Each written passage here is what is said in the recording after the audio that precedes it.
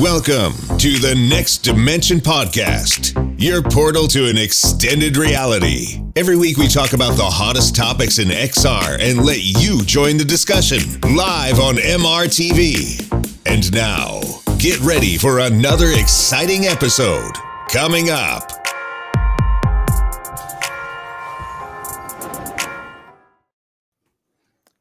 Hi, and welcome back to Season 4, Episode 2 of the Next Dimension Podcast, your podcast that's all about VR and AR. And wow, we haven't been here for a very long time. So we were all very busy, but I'm super happy now to catch up and to do the year-end show with Tatiana from Disco VR. Tatiana, how are you doing?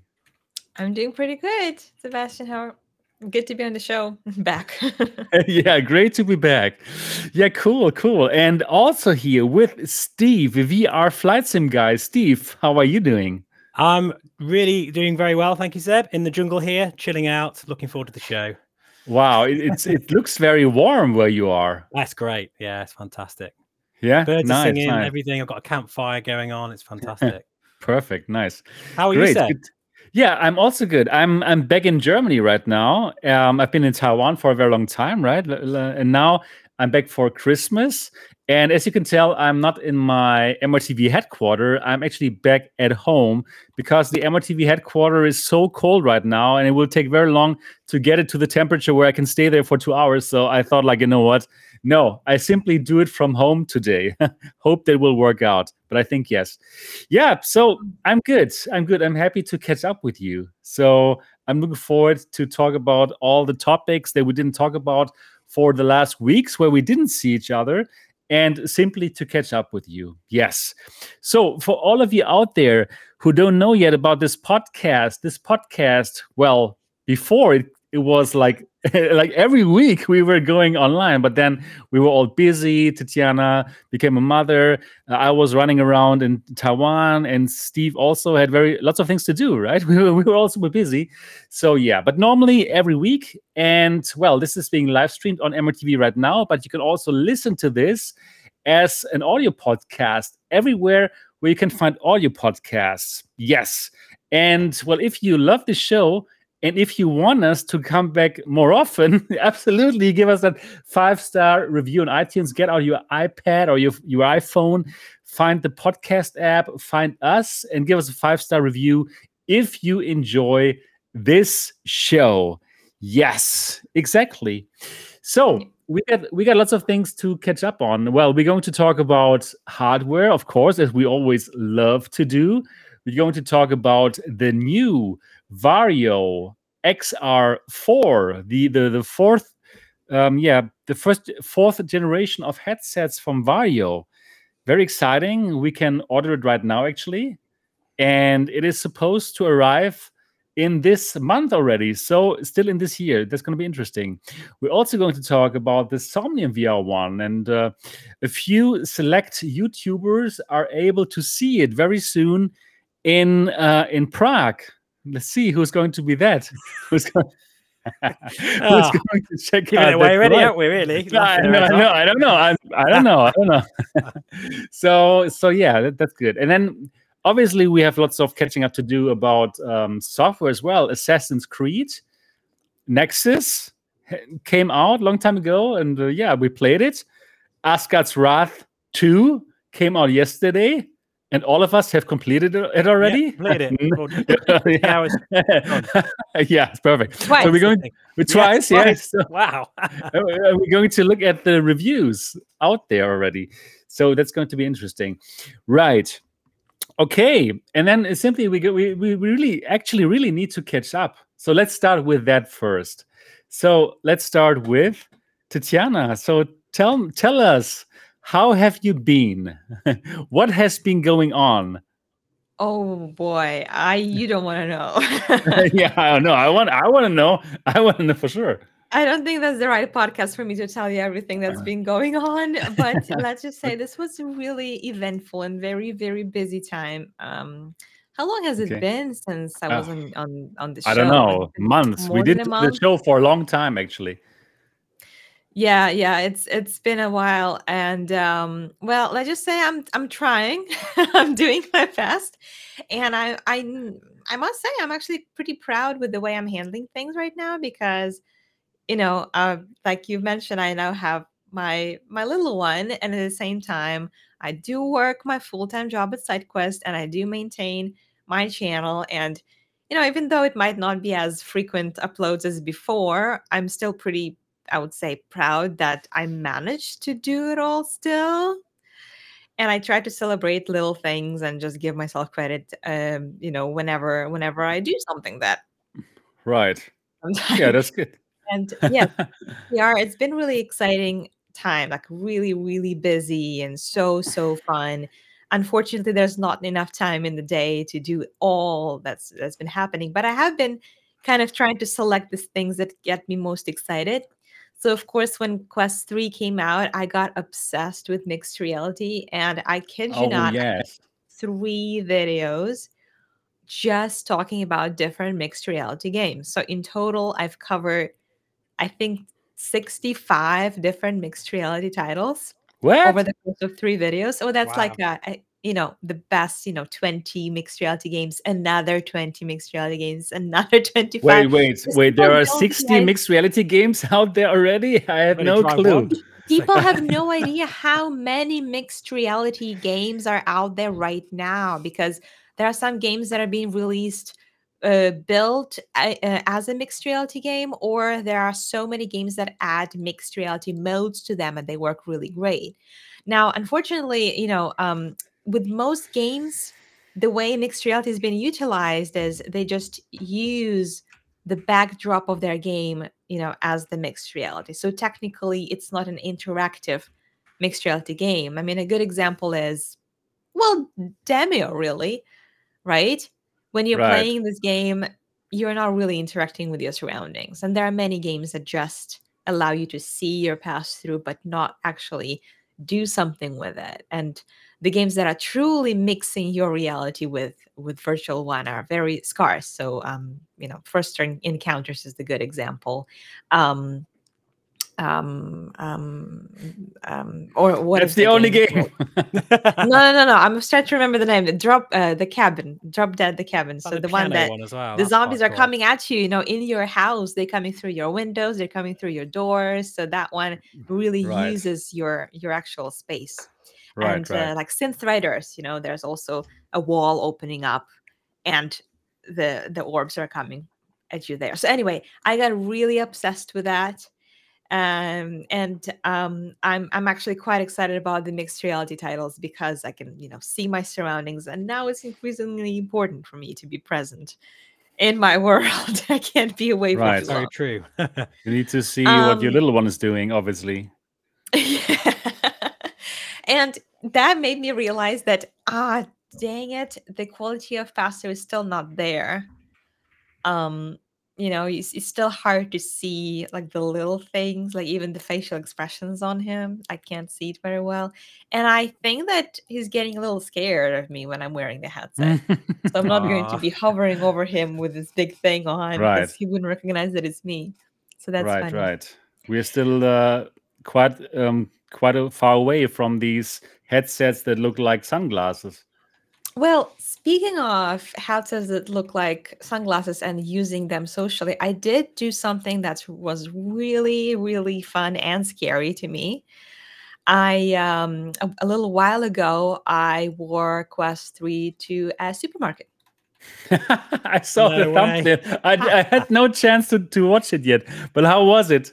I saw like one customer at Walmart right in your thumbnail, and I thought like, oh wow, Ooh, what Yeah, did he think? yeah. So you should watch that video. It Oh, I actually want to. turned out a really fun one. First of all, it was really, really freaking scary to do that because it was completely out of my comfort zone. But Of I just course. thought, well, screw that. Like, I want to try it because ever since I got it, I wanted to do something like that. I wanted to do this little social experiment, or quest experiment, if you will. And I did it. And the longer I used it there, the more kind of natural it felt. Once you're already doing it, it's not as scary as before you've done it. And um, I've got some reactions, but for the most part, it was very interesting to see how people were actively trying to not stare because there's still some social norms. So some people were trying to like, oh, this is just another person who's crazy in Walmart, and It's a normal thing, right? and To be crazy at Walmart. but the thing is, I have the cameras there, so I can, if the person is right there in front of me, they are not looking, but then they do when they're like thinking that I'm not seeing them, but the camera captured it all. So it was interesting. It was a very, very interesting experience because I tried to actually use it functionally. So I made a shopping list and I put the shopping list in my headset, so on a Google Drive, and I had it in front of me in VR. Could you read it then? Okay. Yeah. Oh, How did you do it? Like, how did you show the shopping list? How did it work? Well, I just opened the browser and I opened Okay, that makes Google sense. Drive. Right. Of We course, just yeah. put it there. Yeah, So cool. that was one thing I tried. I like that idea. It's amazing. But then I did a second thing too, because that Walmart, it was huge, and I had some stuff there that I didn't know where to find. So I also opened the Walmart website in VR, and I I have to watch that typed in video. like, where can I find whatever I was looking for, and it would give me an aisle number, and then I would go and find it. So I tried to use it functionally. I tried to do something in it that could actually help and not just wear it for the sake of wearing it. Right. So instead of holding a phone in front of you, it was already in front of me. And I thought that in the future, it would be so cool if some kind of AR features were incorporated. Like if I couldn't find something and I would put it in an app, it would show me the way to go For sure. in Walmart. Yeah, they're working on this actually. That's like indoor Google Maps is happening. Yeah. So something like that, it combined with the pass through on Quest 3 or Quest 4 or whatever headset will come next that will have a much better pass through quality, will be amazing. And then it will be less noticeable too, because I'm sure it will look just like a visor or just some kind of glasses. Right. So basically, I tried to use them as AR glasses. There you go. Cool. And I think it took me about 40 minutes to shop everything. And I managed to find everything and buy everything, all wearing Quest sets. So I thought it was a success. Yeah, big success. And how successful was the video? Like I would guess it was successful because the thumbnail was so good. I really want to click it, but then I didn't have time. But how did it go? It didn't do bad, but I think that more people need to watch it. Come on. Come on. Add it to my watch list. Okay. I haven't seen that. It is I haven't seen that. absolutely on my watch list now. But I think that it turned out to be a pretty fun video. Like it's just a fun one to watch, and I would like to share it more. Wow. Yeah, cool. Yeah, when the Quest came out, I actually also thought about something like this. I thought about going to one of those night markets in Taiwan wearing the thing. The night markets, they have lots of food and it's full of people. Like it's just a huge crowd of Asian people. And then I thought, yeah, it would be funny, me wearing that thing. Yeah, in the end, I didn't do it, but yeah, probably I'll also do it in the It's future. really scary. Yeah, I think half of It my looks a bit comments scary, were right? from people. Yeah, who are saying that I would never do that. I would never do that. I'm like, I never thought I would do that, but I just wanted to do something crazy. I don't know. What would have been really scary would have been if you wore the Pimax crystal. Yeah, yes. You'd probably be taken away in a while. The Pimax crystal also has pass-through now, at least in the latest update. So you could have walked through that. I might try that, actually. Wow. Steve, do it. Please do it. Oh, can you imagine that? There was an interesting comment there. Someone said, well, first of all, my idea, my kind of theory was that, it was actually filmed it about 2 weeks before Halloween. Oh, right. And I was thinking, okay, I'm actually not getting as crazy reactions as I thought. It's possible some people thought it was a costume. Okay. because it was Okay. close to Halloween. But at the same time, some people in the comments said that, this headset looks kind of small, and it looks, like some people might have thought it's some kind of a device for visually impaired people. And I'm like, Yeah, oh, good. so True. maybe that's why people were like, some of them were, oh, very respectful, no, excuse me, and all of that. Oh, lady, could I help you with your with your No. grocery? So, but it was so interesting, and I did wear it to a place, like a supermarket that is known for very Crazy interesting people. crowd, Okay. and I don't know. Let's just say that it's possible I was not the weirdest person in in Walmart that day. Right. I did Um, see some interesting videos about people at Walmart on YouTube where it seems like you would not pop out at all with wearing that thing.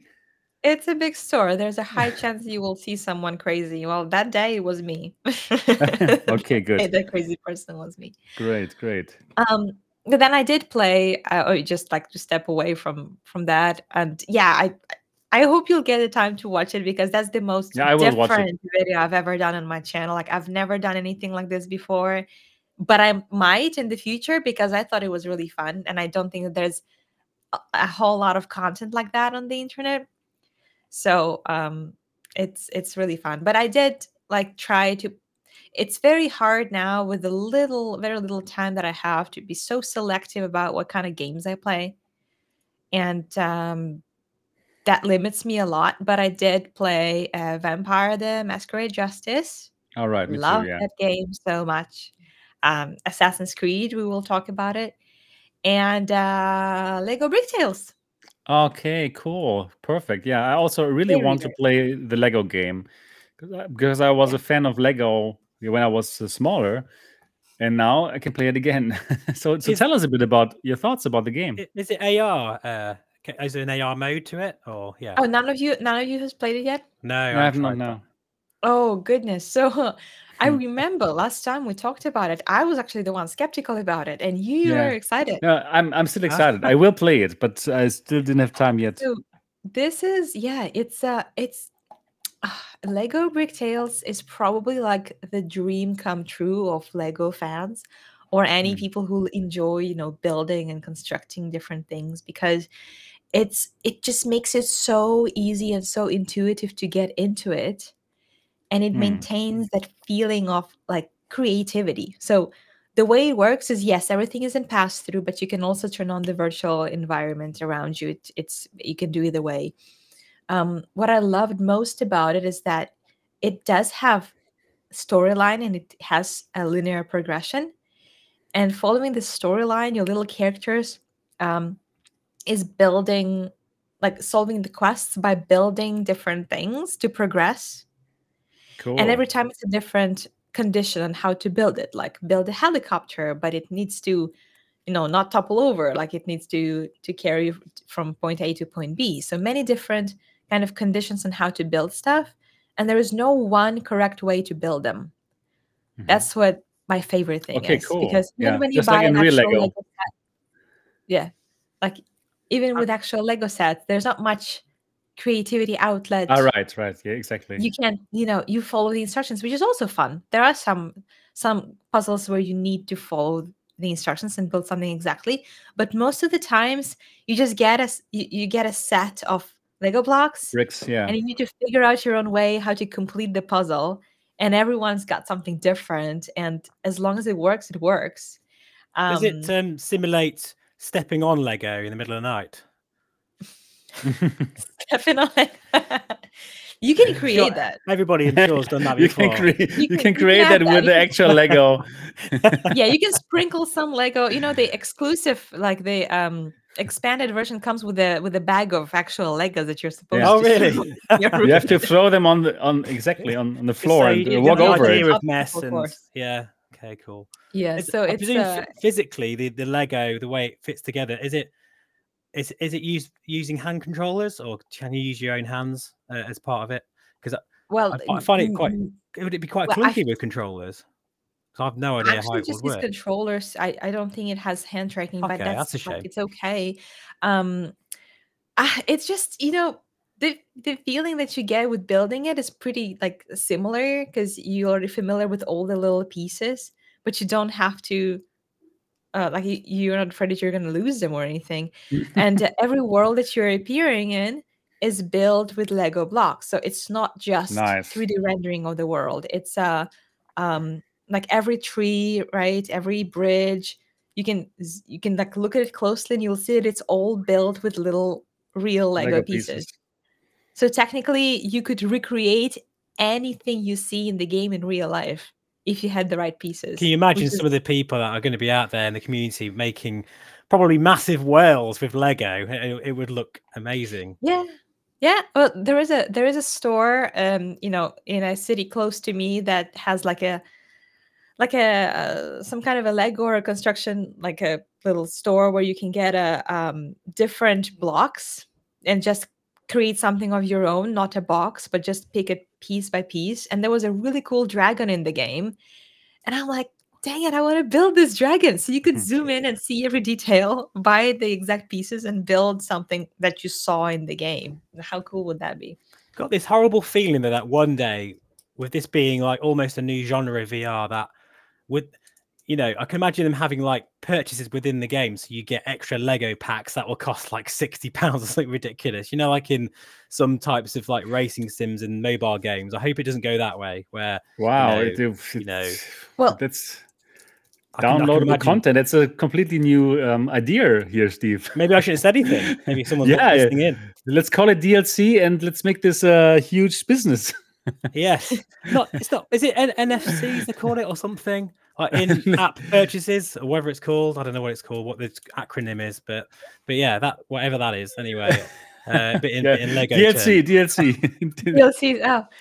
Well, I actually hope that they will get something like that because right now they only have like a linear progression on the quest, and it has so many different things you can build within each quest, and you can always go back to it and change it, like beautify it, like make it nice and pretty instead of just functional.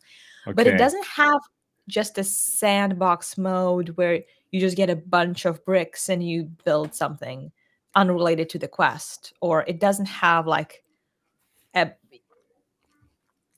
there are no things that you can build that are not related to the storyline.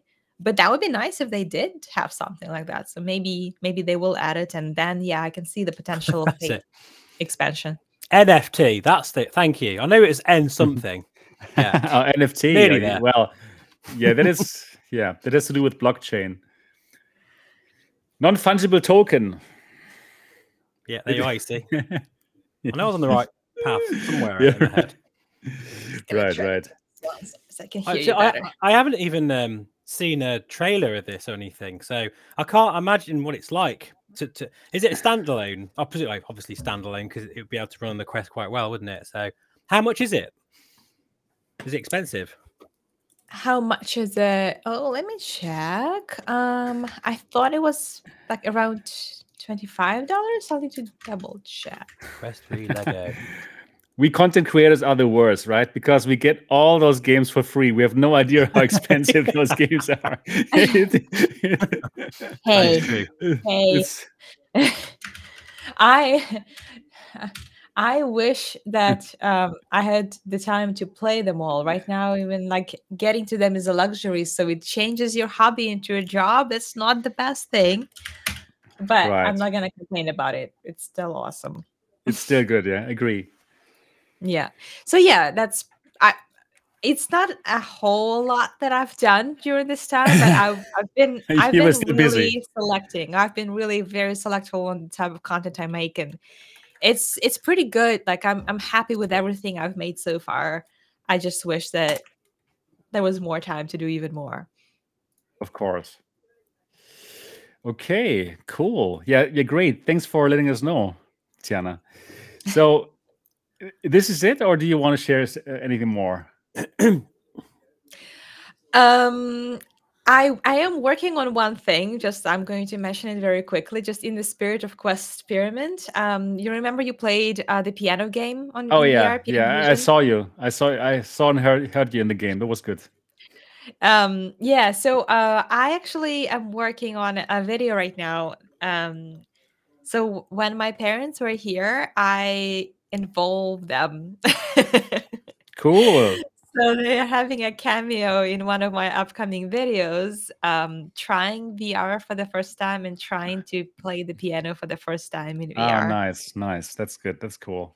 Yeah, because I feel like a lot of people are asking, is it actually beginner friendly? Is it actually possible to do for someone who's never played piano, for someone who's never even done VR? And I can't be objective with that because I've done both. And people are like, oh, there's no way I could play like that. So I involved some true beginners to show what this app is really like for beginners. Cool. Yeah. Well, it's good because I played it and I'm a complete beginner, not with VR obviously, but with piano playing. So that went pretty well, I thought. As a piano player myself, I should try it, see what it's like. Actually, be interested. You play the piano? Yeah, piano, guitar. Oh, I didn't know about the piano. I knew about the guitar.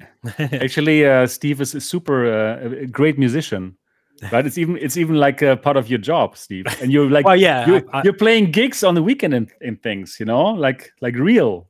Yeah, real deal. I'm a music therapist by day and a VR crazy YouTuber by night, and a gig. And nice. I'm in 2 bands as well, so yeah, a bit busy. Really, wow, but that is cool. That is really cool. Yeah, cool. You should nice. definitely try it. I'm curious to see what you think about that app. It's very different. Cool. I don't know how you've learned. I mean, did you go to did you have a musical education or are you self-taught? Both, weirdly. I started off self-taught on the guitar and stuff, but then I did go to college afterwards and did all the grades and everything. So I did it the opposite way around, weirdly. But yeah, it's interesting. I'm curious to see what you think because it's a very different way of learning. But I don't know about you, but anyone who's obviously got a limited time using the Quest 3 with just hand tracking, but I almost get like a phantom touch feeling when I touch things. So I don't know whether that would feel like that in the piano, but like when I move menus and sort of like pinch things, I was doing it the other day, actually, just sat chilling out. I was just messing around with menus and things in pass-through mode and then using my hands. It's almost like I could feel touching the thing. I don't know if you've ever had that experience before, like a phantom touch sensation. Was it just me? Probably. It was just you. I wouldn't be surprised though if that happened. It almost tricks your brain to think that you actually are feeling, or you should be feeling. Because it's so real. It looks so real there, amazing. Like floating in front of you, right? It's pretty good. Yeah, agreed. Yeah. Cool. So I've got like some sort of haptics in my own hands or something. Steve, tell us a bit more about how your weeks and month have been like. Actually, what did you do when you were not on the podcast? I'll be very quick because obviously we want to have a shorter show today, and we've got a few things to talk about. But yeah, generally speaking, I've been using the Quest 3 quite a lot. Obviously, it's a very exciting headset, and as I've been using it, my opinions have been changing slightly over it. And even for not just for standalone, which it's absolutely fantastic for, love it for that, as we'll talk about later with Assassin's Creed and Asgard's Wrath. But for a PC VR headset, it's performing much better, I feel, than the Quest 2, particularly because of the XR2 Gen 2 chipset, which gives it that little bit better processing for streaming. And then with the advent of virtual desktop, now it's got VDXR, which is an open XR integration into that platform. Using things like MSFS it's changed the game quite a lot. A lot of my subscribers are moving on now from the Reverb G2 to the Quest 3, even though it's not a native PC VR headset. It seems that even with a 30 series graphics card, things are pretty damn good with it, which is really good. I mean, people are even using godlike mode, super sampling it with a bit of favorited rendering in there, fixed, obviously, because it hasn't got eye tracking. It's running really well. So as an all-round headset, bigger FOV. I'm very impressed. Yes, of course, like the bigger FOV than the G2, right? And the better lenses. It does make a difference. It's pretty great, yeah. Yeah, and for me though, like even though I'm a Pimax Crystal owner, right, and an AKX owner, my first impression of the Quest 3, for me, it was the most uncomfortable headset I've ever worn. But since then, of course, we've had lots of accessories, so I've been checking them out, and I've been getting quite a lot through the delivering from different manufacturers, which is great, obviously. But I've been trying to sort of decide which ones I prefer, and I did make a video just the other day about my sort of favorite accessories for the Quest, and with those, well, obviously it's going to bump the price up a lot, but it transforms the headset, really does. Like some of the battery head straps out there, like the Bobo, is it M3 and the M3 Orbica, Pro, yeah, the Orbica one with the 8,000 milliamp battery. For me, it's great. I was playing Assassin's Creed the other night for 3 hours straight, which I've never done that before with any standalone game. Just simply because it's really comfortable and it's sort of really makes the headset really good. So yeah, I've been really enjoying the Quest 3 more now that we're starting to see some really good accessories for it. It definitely needs it, that headset. Absolutely. And if you think about actually the price of it with accessories, it's quite expensive at that point, but then it feels more premium. So I think it's important to factor that in if you're going to buy one. But I've really been enjoying it. Really enjoyed the Quest. It's funny. I actually found it quite comfortable with the soft strap. Yeah, some people have said that, but for me, I was actually feeling bruised on my face, like here and here, for whatever reason. It was just like, I know it sounds ridiculous because I literally use a crystal, like it's a massive brick of a headset. Yeah, I found that more comfortable than the Quest 3 with these strap. For that I would agree, though. Yeah. Or who? Which one? Which one are you agreeing with? I would agree. I would agree with Steve that the crystal is more comfortable than the Quest 3 with just the soft strap. But I would also agree with Tatiana that I don't think the soft strap is so bad. Okay. I think I'm having it. I don't understand that, but there you are. Yeah, you just be very diplomatic. I have something here at the soft strap. It is something that will make it more stable. I bought it from Amazon. I didn't even make a video of it, but yeah, that is pretty good. But if you're adding something on top of the soft strap, why not just use one of the plastic straps that are out there? Well, yeah. This because I like to use it lying down, and then this is more comfortable than the big ones. So yeah, I brought it on. Normally I have the one with the battery in the back, right? The M3 Pro, but now I had it in the flight. I was using I was using it in the plane, and it really?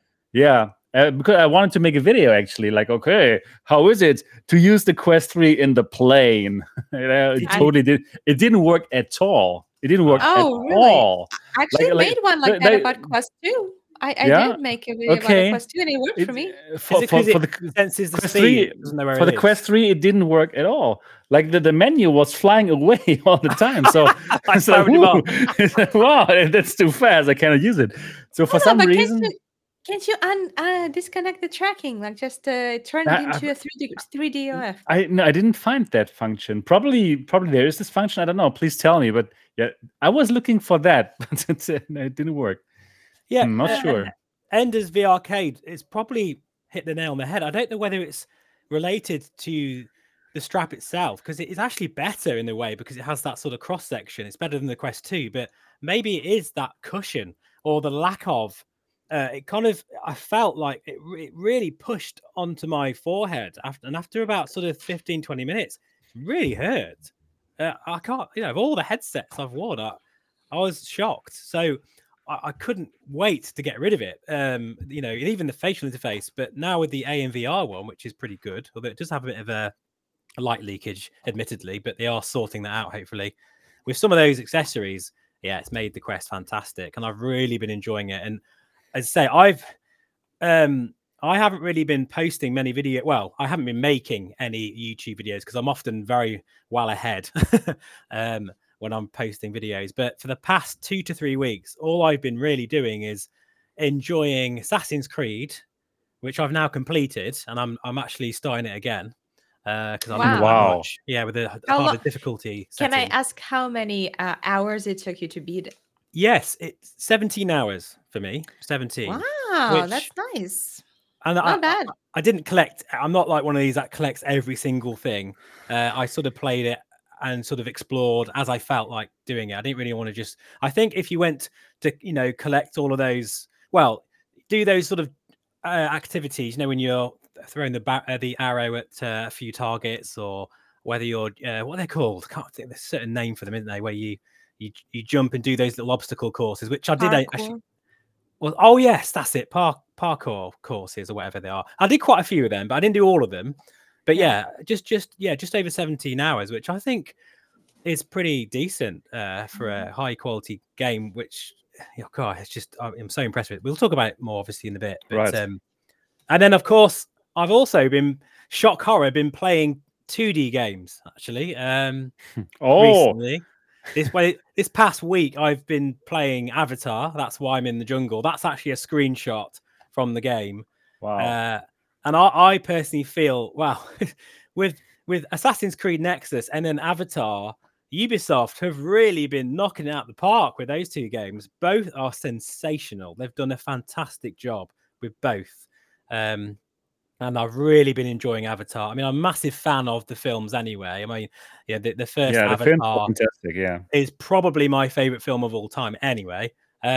So to be able to experience it in this game the way they have done it, it's been in the making for 6 years, and just the musical score, they had like a proper orchestra do all the music, which was very much similar to that of the films, and just the characters, the feel of the whole thing is just fantastic. And then you can play the game co-op as well. So for the past few days or so, in fact, even last night, I was playing this till 2:00 in the morning with my friend. And we've got our own save where we're doing it on our own, and then we're doing like a co-op sort of save that's where we're cool. doing, and the whole campaign can be done with another person, and it's so much fun. It's really great. And I keep thinking to myself, what will this be like in VR? Because eventually we're going to get a mod for this. We're going to. Hopefully. It's already first person as well, so that should take some of the, some of the work out of it. Let me guess, your friend that you're playing that with, he does not have a VR headset. Yes, he's got my old Quest 2. Okay, cool. Yes. So you know somebody who's a friend and who has a VR headset. That's good. Yeah. Wow, that's seldom. We often play VR games together. In fact, this is the first time we've played a 2D game in about 2 years, because usually we're either in Stormland, Walkabout Mini Golf, Star Wars Squadrons, and a couple other like co-op games as well. Nice. So it was quite nice in a way to go back to 2D, even though it felt quite strange. It was quite nice because I could just chill out and sort of just have a beer and have to worry about knocking anything over and stuff. And I wasn't annoying anybody because I was in my own games room. Are very enjoyable, actually. There will always be a place for them, but I see it the other way around as what anyone else does. I feel 2D games are a nice breakaway from VR, but VR is absolutely where it's at. And comparing the graphics to this, right? The graphics in this are absolutely top drawer.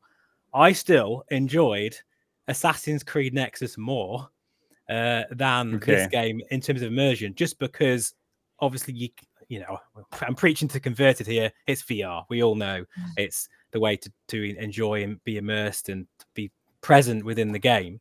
So regardless of how good this looks, even a standalone game as Assassin's Creed Nexus still blew me away more. But just having a great fun. Obviously, still doing the flight sim stuff as well, and I've been using. I'm switching between 2 headsets these days, and it's quite funny because they're both completely different. Maybe that's why. And that is the Big Screen Beyond. I've been using that quite a lot this last month or so. It's great, right? It's fun. And the Pimax Crystal. I've been using both of them, interchanging them depending on my mood, and I feel very lucky that I've got both of them. But it's also interesting switching backwards and forwards, sort of comparing the pros and cons of both of them, because yes, the Crystal is massive, but it's also actually quite comfortable, and it has the best visuals in VR, period. Absolutely. And then you've got the Beyond, which is like the most comfortable headset, has the best colors, but then has glare, and it's got a small sweet spot. So it's like we don't have that perfect VR headset, and that's probably why I'm switching between them both, because I can't really settle on either one of them really. But we're so close. It looks like we are getting so close to the perfect headset. We're gonna get there very soon. We're getting there. I think we're getting there. Absolutely. And in many ways, the Quest 3 is probably the closest thing to a perfect VR headset, which is. I agree. I can't believe I'm saying that, but it really is. It's so good. Especially everybody's in love with it. Yeah, I know. The lenses in that thing are better than that of a £2,000, £3,000, £4,000 headset. What's that about? Yeah, no, it's really fantastic. Yeah. If I could choose really one headset that I would want to use right now, it truly is the Quest 3. As much as I love the Crystal and the Big Screen Beyond, really, they are both fantastic as well. But this can do it all. So yeah, it is the headset that I would recommend. Yeah. I would not have thought that I would say that like 1 or 2 years ago, but it's just a fact. It's an amazing headset, and everyone should have it. Mm-hmm. But yeah, that's it for me, really. I could go on and that, but that's sort of mainly it. So Seb, what have you been up to the past 6 years? That's how long it feels like we've been. Yeah, wow. I was going crazy with the Quest 3. I was pumping out like a video after video. I like for the last more than 1 month, I was pumping out a video in German and English every single day where I play the Quest 3, try some games out, right? Because I'm now also doing like gaming, like MRTV Plays. I was playing also these mixed reality games. I have a very nice place in Taiwan where I can try that out in the table tennis room. So I tried out 11 table tennis in mixed reality. I tried out Trackcraft in mixed reality. Like trying all these exciting things out. So I'm really fascinated by the Quest 3 and by that mixed reality mode. This is really some added value where we are just scratching the surface of what's possible and where it shows us where this whole mixed reality is going to go. It's only the beginning. And the Quest 3 truly is the first headset that invites us to play real mixed reality games. So I am excited about it. And this is something that we can get in a package that costs like $500. Amazing, truly amazing. So I'm excited about the headset. I'm trying out accessories for the Quest 3. I made these typical Quest videos like, top 10 best 3 Quest games. I made a tutorial how to play PC VR on Quest with a Steam Link, right? It's super simple, but it's really good that now, isn't it? Yeah, it's amazing. It is. It's so cool.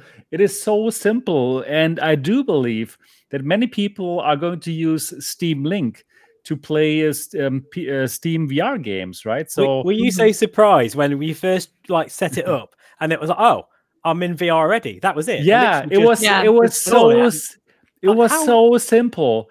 It's like wow, it's so good. It's so well done.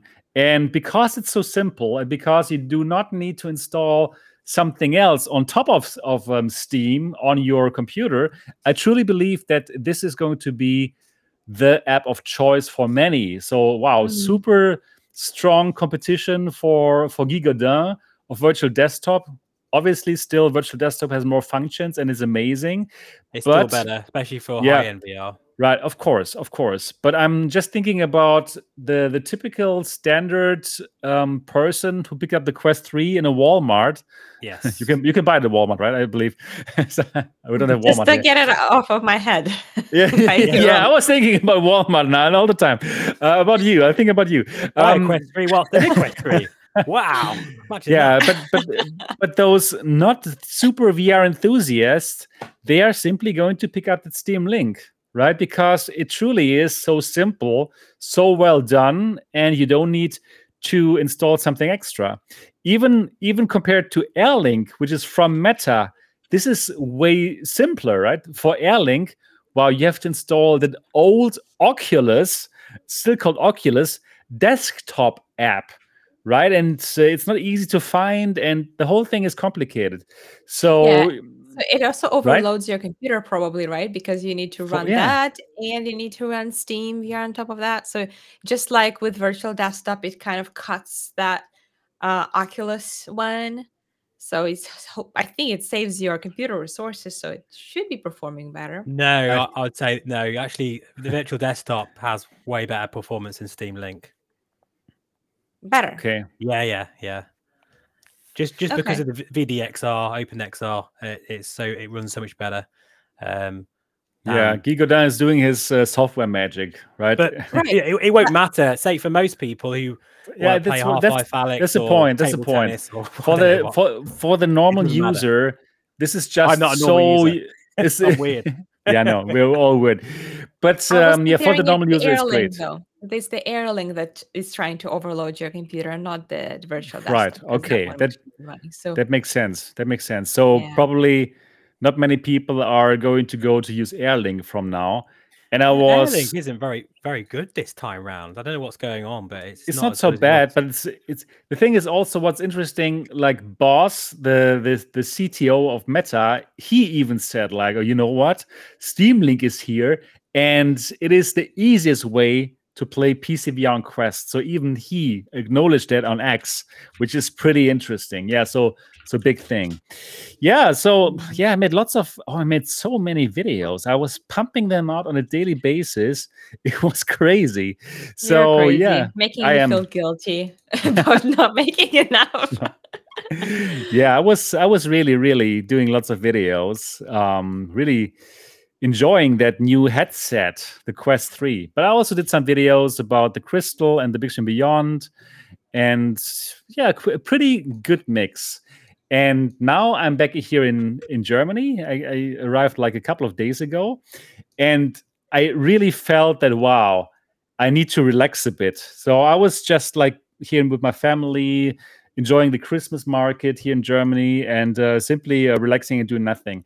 I could really feel that making daily videos, wow, it was exhausting, honestly speaking. Yeah. And I even don't have a child like Tatiana. I can just imagine how exhausting it must be to have a child and to have like a YouTube channel. So I never made daily videos even before I had a child. Okay. So that is not healthy. I could really tell, like, wow, now, like, I was in that groove and doing it, but now when I arrived here back in Germany, well, I could really like feel how exhausting that actually was. So I'm happy to just relax a bit and don't do any videos right now. So now with this podcast, I'm going into the flow again. Now we're starting to create content, and tomorrow I'm going to do the German podcast, and tonight I will start to play Asgard's Wrath 2, because we were making fun because none of us has played Asgard's Wrath 2. We've all got it. Which is so funny. We've all thought it. I like that. Which is so funny. We're probably the only VR podcast where no one has played the biggest game for standalone ever, which is so funny. But we will obviously talk about the reviews and definitely discuss it. Yeah. So Asgard's Wrath is a commitment, though. You have to understand that exactly. Over 100 hours of gameplay is very intimidating. Yeah. For people who live I am intimidated 30 by that. minutes at a time. So if it's an amazing kind of use case for gamers to get it, but not everyone can commit that much right away. So it's coming, though. It's coming. We are all going to I really want I really want to experience it, and I will start to play tonight. And actually, there was one game that I recently played which really excited me, I must say, and I did not expect that at all, because I really don't like horror games or any game that is dark and frightens me. But I played Resident Evil 4 on PSVR 2, right, the remake, and I was absolutely stunned how much fun it was. The graphics, it looks so beautiful. It looks so good. Like, I was not used to this kind of graphics because I was playing Quest 3 all the time. And obviously it's nice, Quest 3, but it's still like on a mobile processor, right? But then to see the remake of Resident Evil 4, and it's so beautiful, coming from the PlayStation 5, wow, it was so good. And I can just tell everyone who has the PSVR 2, check out Resident Evil 4. The graphics, the VR gameplay, it is beautiful. And I can't wait to go back, even though I hate horror. I really and you are hate not horror. scared? You weren't scared to play it? I was not so scared because I was live streaming it, so I knew I was not alone. Oh. No, really. Maybe that's how I should play horror games. Yeah. I was not alone, and so on PSVR2 you can turn on the function where it would read the comments of the people, right? So I was not alone; they were speaking to me, so I was not feeling so bad about it. And the good thing is, Resident Evil 4 is not so terrible. It is not this kind of horror where you can feel there's some evil spirits like haunting you. It's on the mild side of horror, so that's why I can accept it. And I played it as a teenager on the GameCube, so yeah, I'm okay with it. But so Resident Evil 4, wow, on the PSVR 2, absolutely amazing, super exciting, and I actually brought the PS5 back from Taiwan to Germany in my carry-on baggage, just so I can play that game. So yeah, it means something. I played it on the Quest 2 when it came out. Do you remember the standalone? Yeah, right. It was also good, right? It was also really enjoyed good. it. Yeah, I really enjoyed that. And again, I'm not really into those kind of games, generally speaking, but yeah, this is the storytelling. You could tell it was just a classic game, isn't it? It's one that got away from me. I never did play it when I was a kid for some reason, probably the only person. Yeah. So when I kind of experienced that all over again, but in VR. And so I can imagine. You were also the only person who didn't watch Matrix, but I'm happy that I have that. that you're getting back to these things. I forgot about that. Amazing. You're right. Film. Yeah, it is really good. This is my favorite movie, actually, Matrix 1. Yeah. Okay. So yeah, that's what I was doing. So I was doing lots of videos, and I'm still like now enjoying it a bit here the Christmas time, but I'm slowly getting back into creating some content. So I'm going to play Asgard's Wrath 2 tonight. I'm going to stream it. I'm doing this. I'm going to do the same thing. Okay, perfect. Can you play it co-op or not? Probably not. Something that big. I don't think so. No, that would be cool though. In some ways, that's gutting to hear that, but I totally understand why at the same time, because it just looks like a phenomenally. It seems to be unbelievably epic. Yeah. So that's fine. Well, they do. I mean, if we want to start talking with that, we can, since you're already kind of touched. Yeah. Okay. Yeah. Let's do it. Let's change. Let's do it like this. So anyway, really, I haven't played it yet, but. Yeah, me neither. But we can still dive in and discuss it, because obviously there are people who have completed it already, like the people at IGN, right? And they friggin' loved it. It's like the first time ever, I believe, that a VR game. Oh no, next to Half-Life Alyx. Half-Life Alyx has also received a 10 out of 10, right? So we've been dreaming of a game like Half-Life Alyx, of that level of realism and details, and the fact that this day has come and it's the game on a standalone Quest is like a historical moment. It's even more impressive, isn't it, that it's on both, on the Quest 2 as well as the Quest 3, which is like even more like, how have they done that? I have no idea, but I don't remember how big is this game. Will it even fit on the original Quest 2 with 64? 31 gigabytes. It's 32. Oh, 32. Nearly. Yeah. I had to get rid of Saints and Sinners on my Quest because I wanted the 512 gigabyte version, but I had obviously loads of issues with dead pixels, so I ended up with the lower version. And now I'm like, damn it! Already, I'm starting to have to get rid of games because you see, now I'm happy on there for a while. Right now, I'm happy that I have the 512 gigabyte version. Yeah. I mean, that's a proper. That's as big as a 2D game. Like a big meaty game. For the 2D guys out there, like. Although, to be fair, Avatar's 95 gigs. So there we are. Okay. Wow. Yeah. So IGN gave it a 10 out of 10 and says it's a masterpiece. Asgard's Wrath 2 is an open world action RPG that sets a new gold standard for VR and competes with the best anywhere, not even VR, anywhere. It competes against. Let me simply read out the verdict from IGN, and then we're going to talk about it.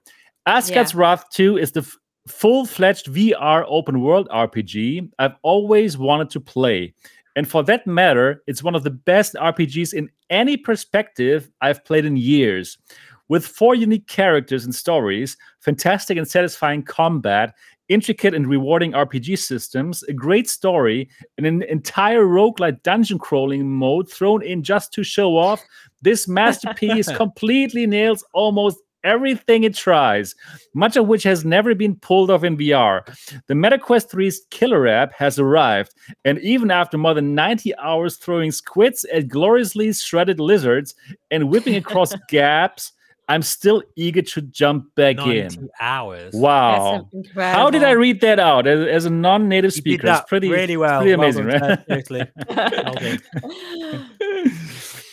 I'm impressed how much time they dedicated to just playing through that game. I mean, yeah, it's great that they do that. It's great that they do that now. That they really appreciate that there is VR games out there. I can remember a time when IGN didn't do that, but now they do it, and they do, appreciate it. It's nice how they recognize that the VR games were lacking in that sort of quality, so they didn't just say that was, how do I say that? So they managed to compare it to everything that was in the past and say that finally, this is worth your attention. If you've never tried VR, this is the time for you to get in. Now, this is the level that you can expect to compete with flat screen gaming and win, because nothing can ever get as immersive as VR. And now you also get the gameplay quality to match. I think that's a very, very big deal for the entire VR. It's incredible. It's truly incredible. It's been one hell of a month already, hasn't it? Because we've had 2 AAA games for VR. Like Assassin's Creed and this as well. Like, wow, that's just what a way to finish the year. You don't even have time to play it all. I haven't even finished Assassin's Creed. I did play like hours, but I haven't finished it. And now there's Resident Evil 4, which is so good as well. Really, it really is great. And now Asgard's Wrath 2, where we have to play for 100 hours, and there's even a whole roguelite built into it. Like what? Are you crazy? And this is one of the best games ever. And they say even outside of VR, it's still one of the best.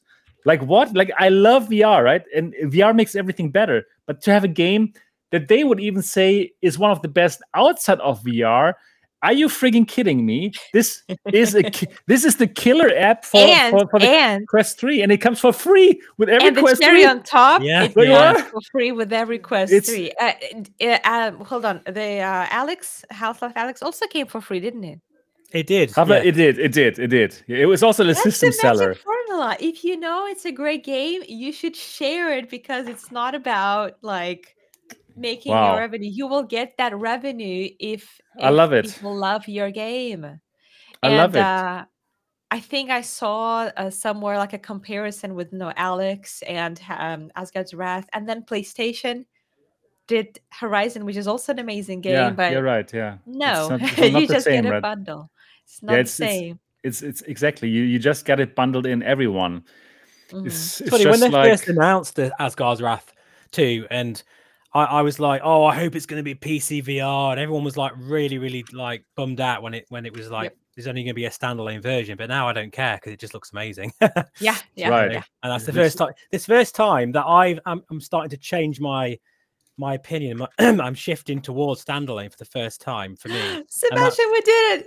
Yeah, it is. Which is crazy. I mean, look, I'm a proper PC VR nerd, but if standalone games are going to be becoming this high quality, okay. No, now you're not a proper PC VR guy anymore. You played Assassin's Creed, you played it through.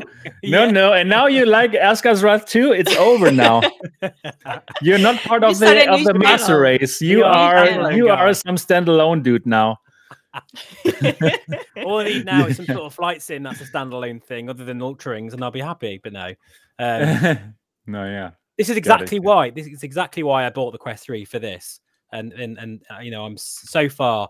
I've used the Quest 3 way more than the Quest 2 at this point already. Like I've only had it since it came out. I can't remember how long has it been now. A couple of months, probably more. I don't know, but I have used it loads, and this is just like Asgard's Wrath. God, I'm going to be playing that thing for months and probably years to come. I don't know. I mean, see, that's the problem. We would love to play this game for months, probably years, but then time never stops, right? New games will be coming up. It's a nice problem to have, actually, and it's something. Yeah, I actually have a list of games that I want to play, but then I realized that if I don't start playing them now, I will never play them because more newer and better games will keep coming. That is why I've gone mad with Assassin's Creed. This last 2 weeks, I've done that every night just simply because I knew Asgard's Wrath was coming any time.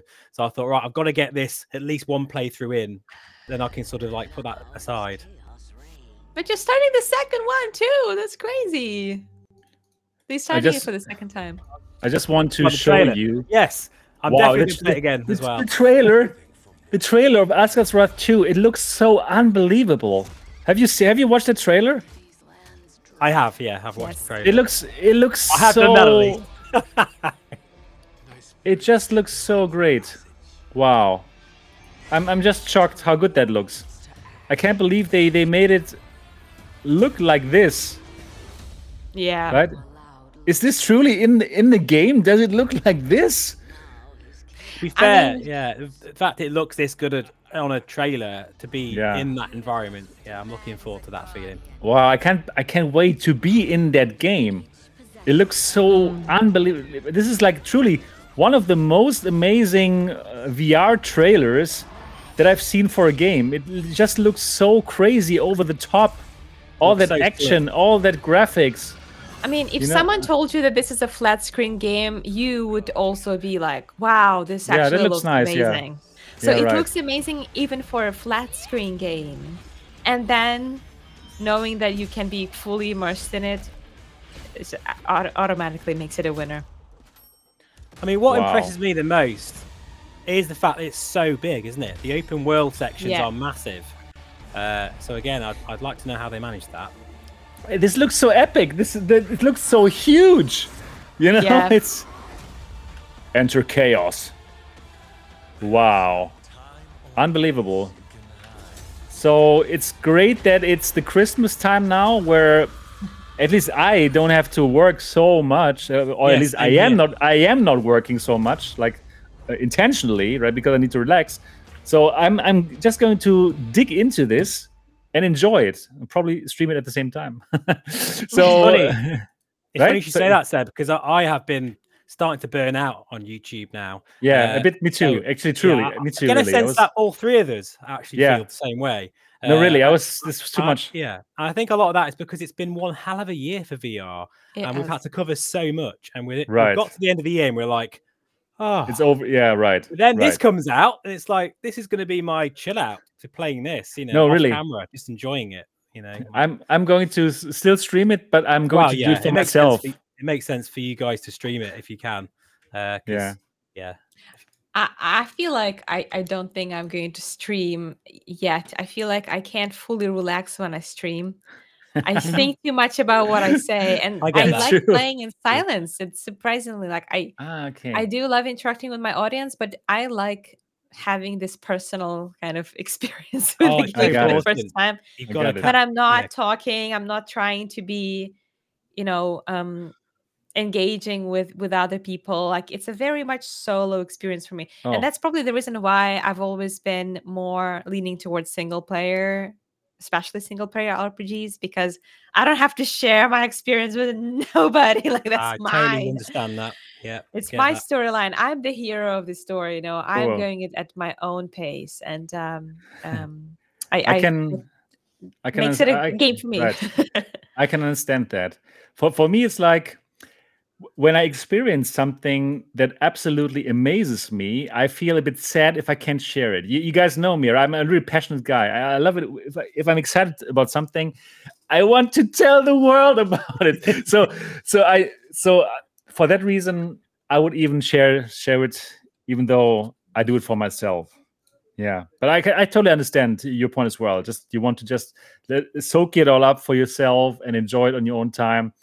That makes sense as well. It's funny because usually at this point in the year, if I've only got like 1 or 2 videos left that I've already done on the channel, so I can relax now. And I'd usually like jump into a flight sim and just probably do a tour around the Alps or just something like that. But this time, I don't think I'm going to do any flight simming for the rest of the year. I'm just going to be gaming. You have been flying You've been flying so much. All I'm flying is Ikran in Avatar, and if there's anything in Asgard's Wrath, I'll be flying that as well. But that's about it, really. There's probably something to fly there, yeah. Yeah, I'm sure they probably will be. It's great. It's great that we've got this content coming for VR now. It's really nice, especially since so many people have said like, oh, why do we need another VR headset? There is no content. No, there's so much content. You could play so many games, and even games that don't have these names, like Assassin's Creed, right? There's other games as well. Now, Vertigo 2 is going to come out for the PSVR 2 as well, which is also a great game. Arizona Sunshine as well, which is coming anytime. Arizona's it has already arrived, and it's arrived, is it? I played it already on the channel in the Crystal, and I absolutely loved it, even on my mobile laptop on a mobile 3080. So now I'm back here in good old Germany with my 4090 Beast machine, where I can absolutely enjoy the Crystal in its full glory. So yeah. So you posted a video of that, Seb. I haven't seen that. I'm gonna have to go back. Have a look. I played it, and I really loved it. I played Arizona Sunshine on the Quest 3, version, which was good, and then I played it on the Crystal, and it was amazing. So yeah, wow. PC VR is still winning, right? If you have a great PC, if you have a Crystal or even a Quest 3, it looks just so much better still. It will take a long time. Of course, well, I have to say, for a group of people who has never played Asgard's Wrath 2, we sure did talk a lot about it. Yes. Imagine if we actually played it; it'd be like a 3-hour podcast. Yeah, but I mean, that's exactly why we haven't played it. We just didn't want to take too much time in the podcast. It was all absolutely. We would be all playing it now if we want. We would just be raving about Asgard's Wrath probably. If it's really as good as Half-Life Alyx and even longer, it seems it's even way longer than Half-Life Alyx, right? With its it seems like 100 hours. Way longer, yeah. Oh my goodness, we can just play this until Christmas. I've kept saying for ages now, what I want is a full fat VR game on the Quest where I can just be lost in it and it will just last for absolutely hours and hours, full open world. And I think, Seb, you've always said it's not possible because of the chip, and I understand that, but that's what I want. Did I say that right?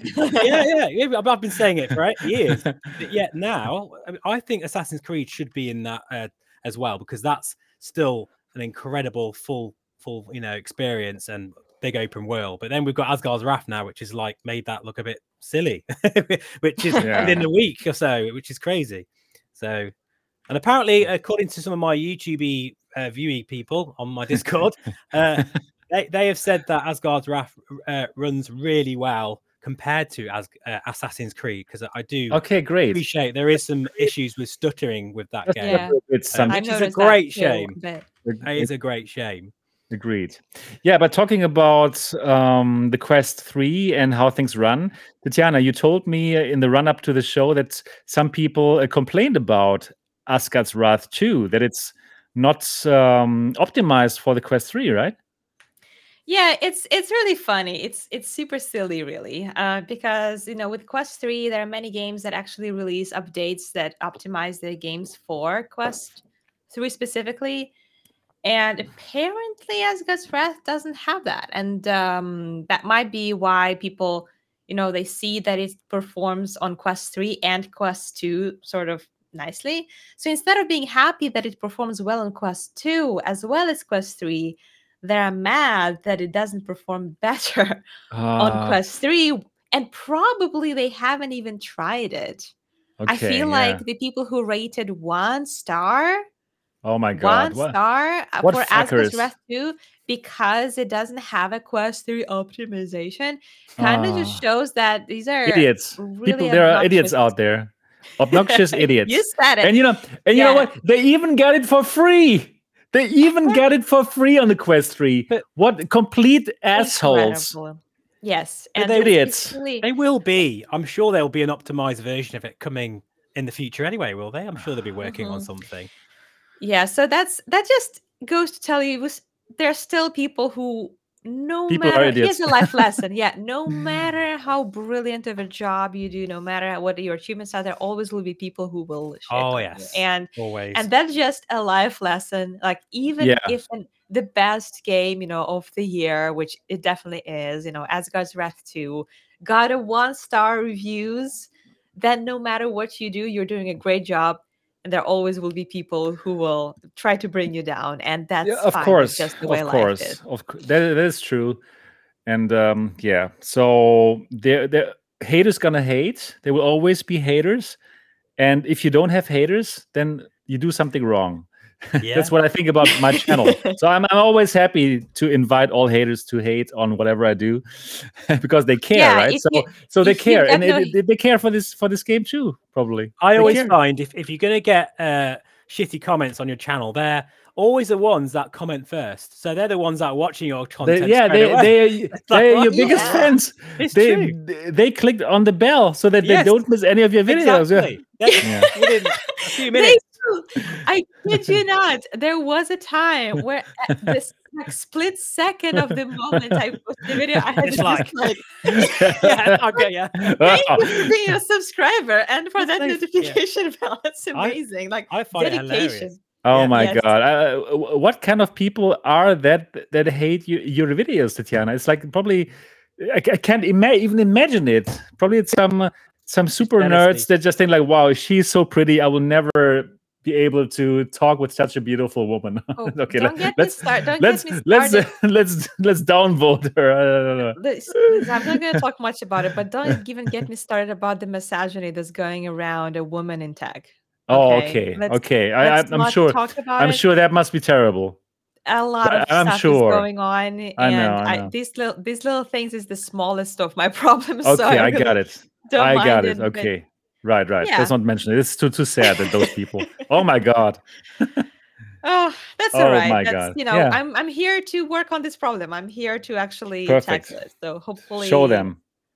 Yeah, show them. Yeah. In terms of Assassin's Creed, then, what did you guys think of it as an overall thing? Then, because I know we were going to mention it anyway. Oh yeah, let's talk about Assassin's Creed. Did you find the stuttering a problem for you? Because I know a lot of people do moan about it, and I understand why. For me, it wasn't an issue, considering I think it's a very groundbreaking game anyway.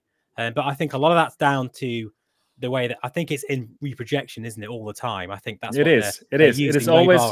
I think that's where the issue is. That is exactly where the issue is. Yeah, but for me, let me just tell you what I thought about it. It wasn't a big issue. I simply enjoyed the game by itself, and it seldom happens to me that a game really grips me and makes me want to keep on playing it. And that is one of the games, because like every level was so different, so interesting, and made me want to explore it. And they came up with these cool functions like this eagle where you can see it from up above. It's so cool. It's so cool. And I must say, I didn't play the Assassin's Creed series on flat. I didn't do it. It's my first Assassin's Creed game, and I was like, "Oh, it's cool. I'm actually in the future and just looking back." It's like, okay, cool. So I really enjoyed it. I really enjoyed it, and I thought it was great. And I didn't really, have had a big problem with these stuttering problems. So I did see it, and I thought like, okay, but it looked great. And then I was using that Quest game optimizer to make it even look better on the Quest 3. I still haven't done that yet. You have to do it. It is really good. I made a really, really very good tutorial on how to install it using SideQuest. And in my video, I show them exactly how to install SideQuest first, and then how to install the Quest game optimizer. And it is really, really looking much better now. So I was actually looking into that. I've heard great things about it, and I think fantastic. It costs $10. $10. It's the best $10 you're ever going to spend. They have so many. You don't even have to do the optimizing yourself. You don't have to find the best options. They have a huge library of the games already pre-configured. So you just open the Quest game optimizer. All your games are then there, which already have this optimization going on. You start it from there, and then everything looks better. It's just amazing. How does it work with new games? Like if a game has just dropped, is it taking a few days before someone creates? Exactly. They will They will spend time. Like the community. Yeah, you can do it yourself anyway. You can do it yourself. You can mess around with it. You can just increase the resolution, for example. Normally, this quite will work. funny, really, because that's almost bringing in the PC VR nerd part. Exactly, of it in standalone. So why have I not got that yet? You need to get it. Get it. It's truly amazing. I can just tell everyone with a Quest 3, go for it. It will make your games look much better. And then there was this one game, for example, where you wash things. Power wash simulator. It looked so bad on my Quest 3. I was shocked. I hated it for not looking good enough in terms of resolution. So then I played it in with a Quest Game Optimizer, and I was cleaning for like 2 hours in a row. It's like it was so good.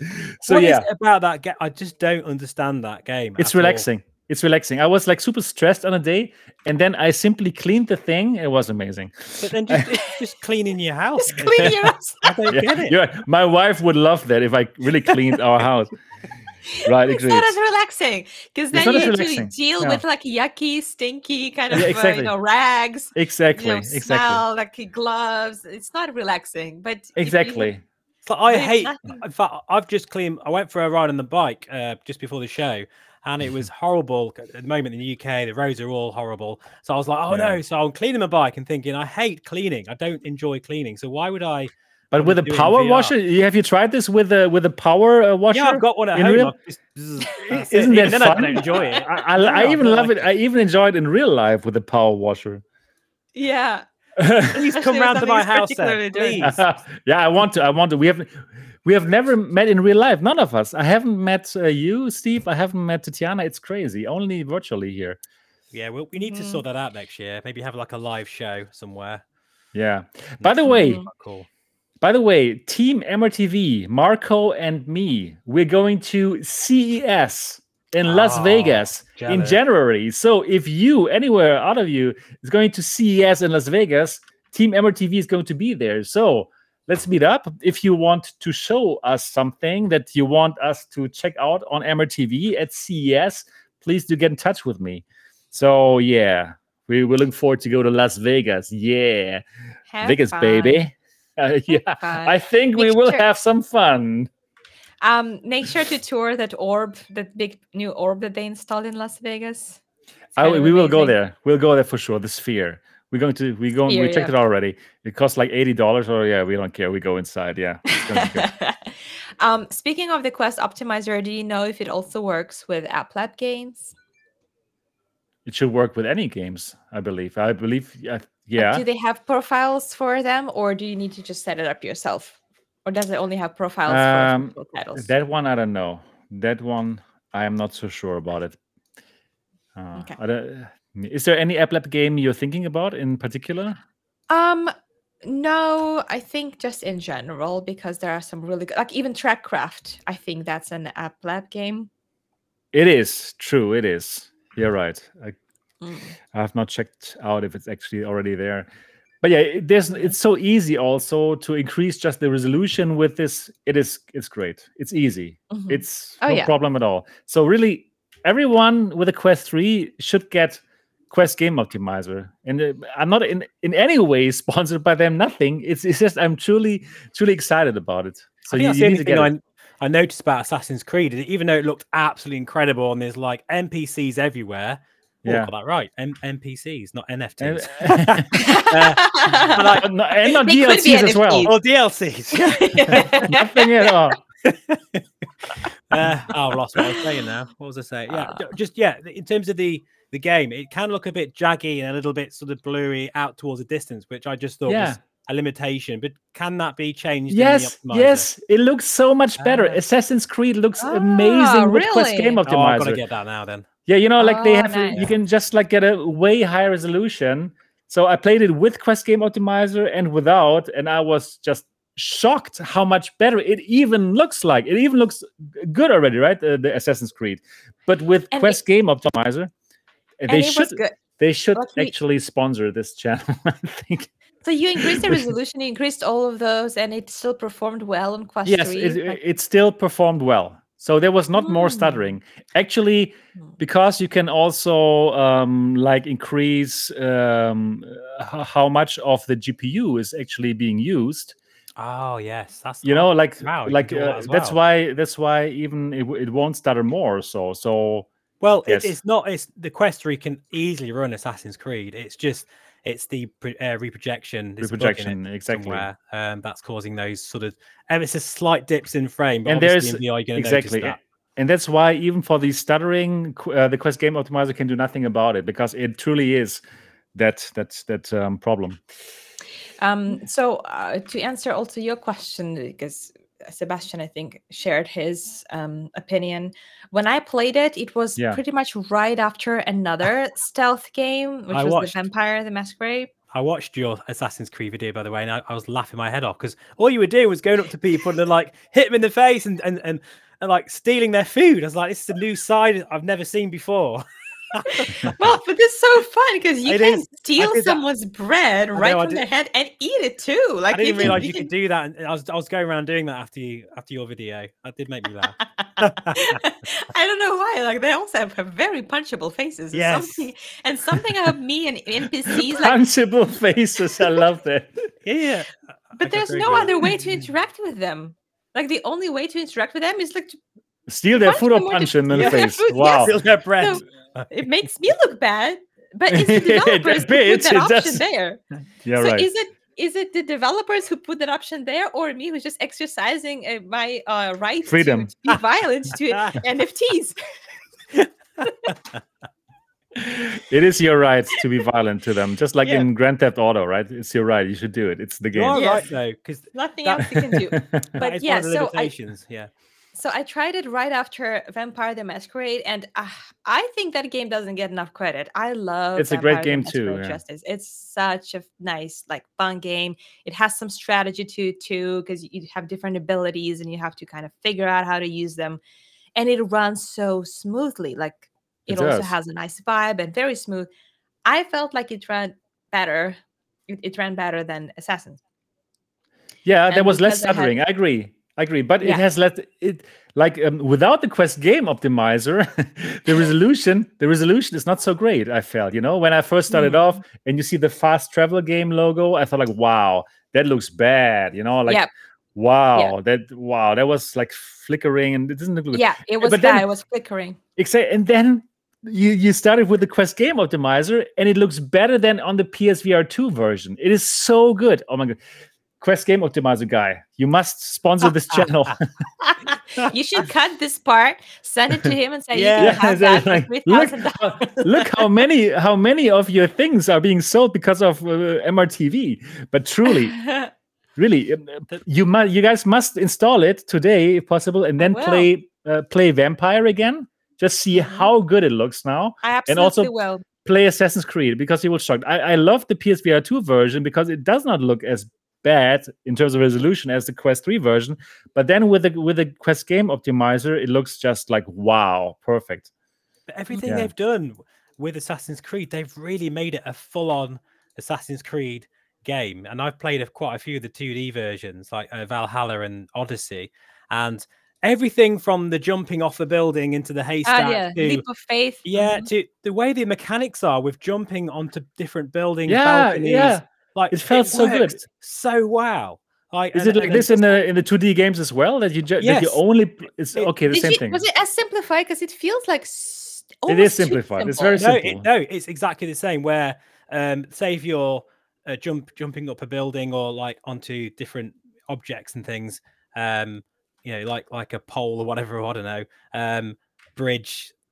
In the 2D games, you'd kind of jump and it would kind of latch onto that, like almost like aim assist or something, but jump assist or something. It's just something that Assassin's Creed games have always had. So I was intrigued to see how they would do that in VR, and they've absolutely nailed it. The research and development that's gone into this cannot be underestimated. I think Ubisoft have done an amazing job with the actual game mechanics and how they've completely ported over the 2D elements into a game that would be very hard to actually run in VR. And I thought I'd feel a bit sick in it as well, because even I suffer from a bit of motion sickness, but jumping all around and everything, I felt fine. I mean, there's a couple of times I felt it felt really good. I can confirm it felt really good jumping around, not really inducing motion sickness as much as I thought. I really enjoyed the combat mechanics, and not everyone's a fan of it, but that's that had a was lot of criticism, hasn't it? Yeah, there's a lot of criticism because it's not just like slash everything that moves in a chaotic kind of way. So it was designed to make you feel like the master assassin because it's important to block. Yes, I love that. The blows, right? You can't just like in every pretty much melee combat, you just smash on as fast as possible.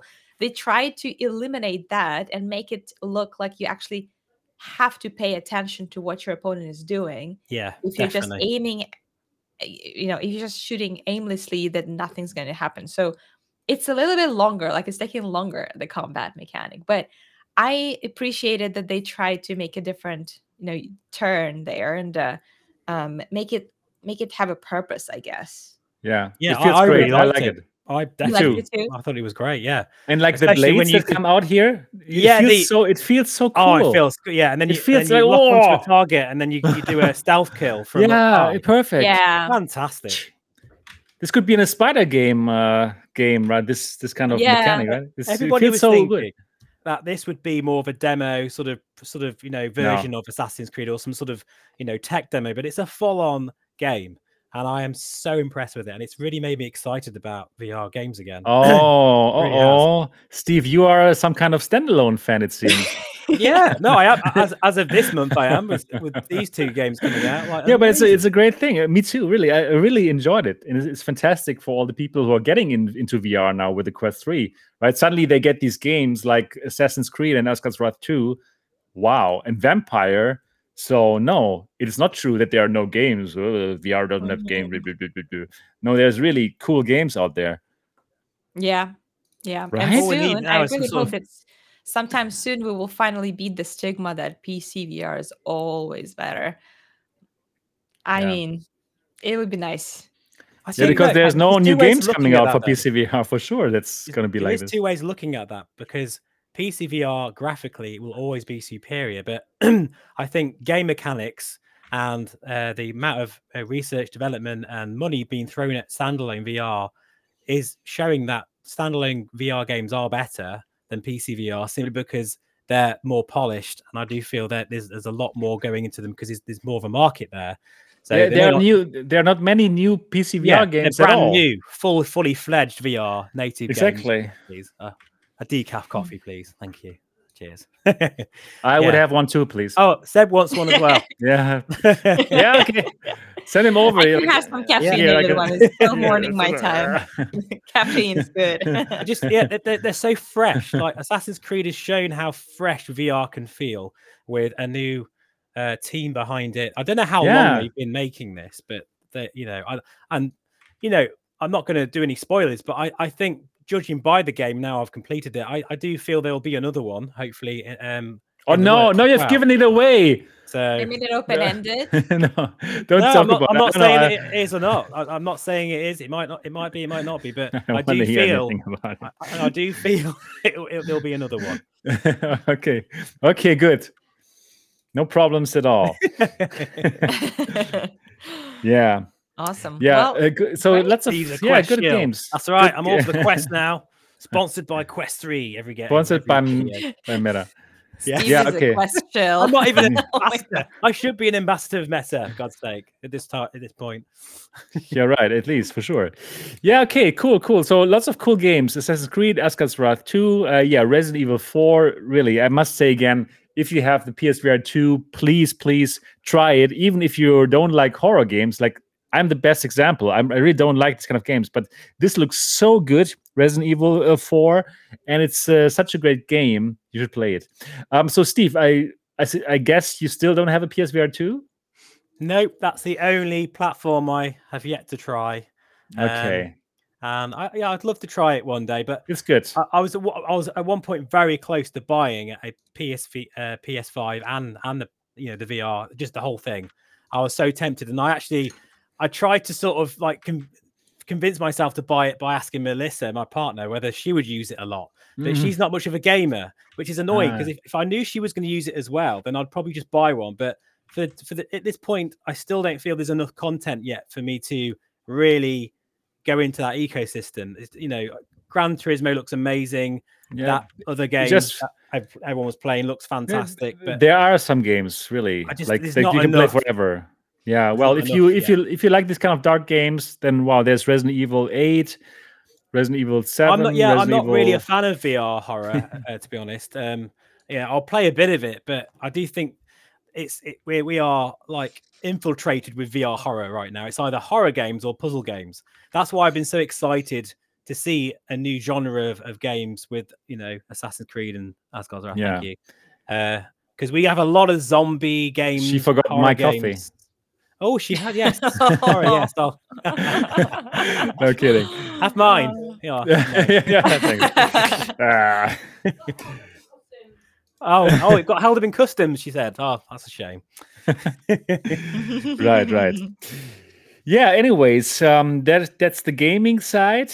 And Steve, you only wanted to do a 1 hour and 30 minutes show today. I'm sorry. We have reached that point now. And we even have not started to talk about the hardware yet. Hi, everyone.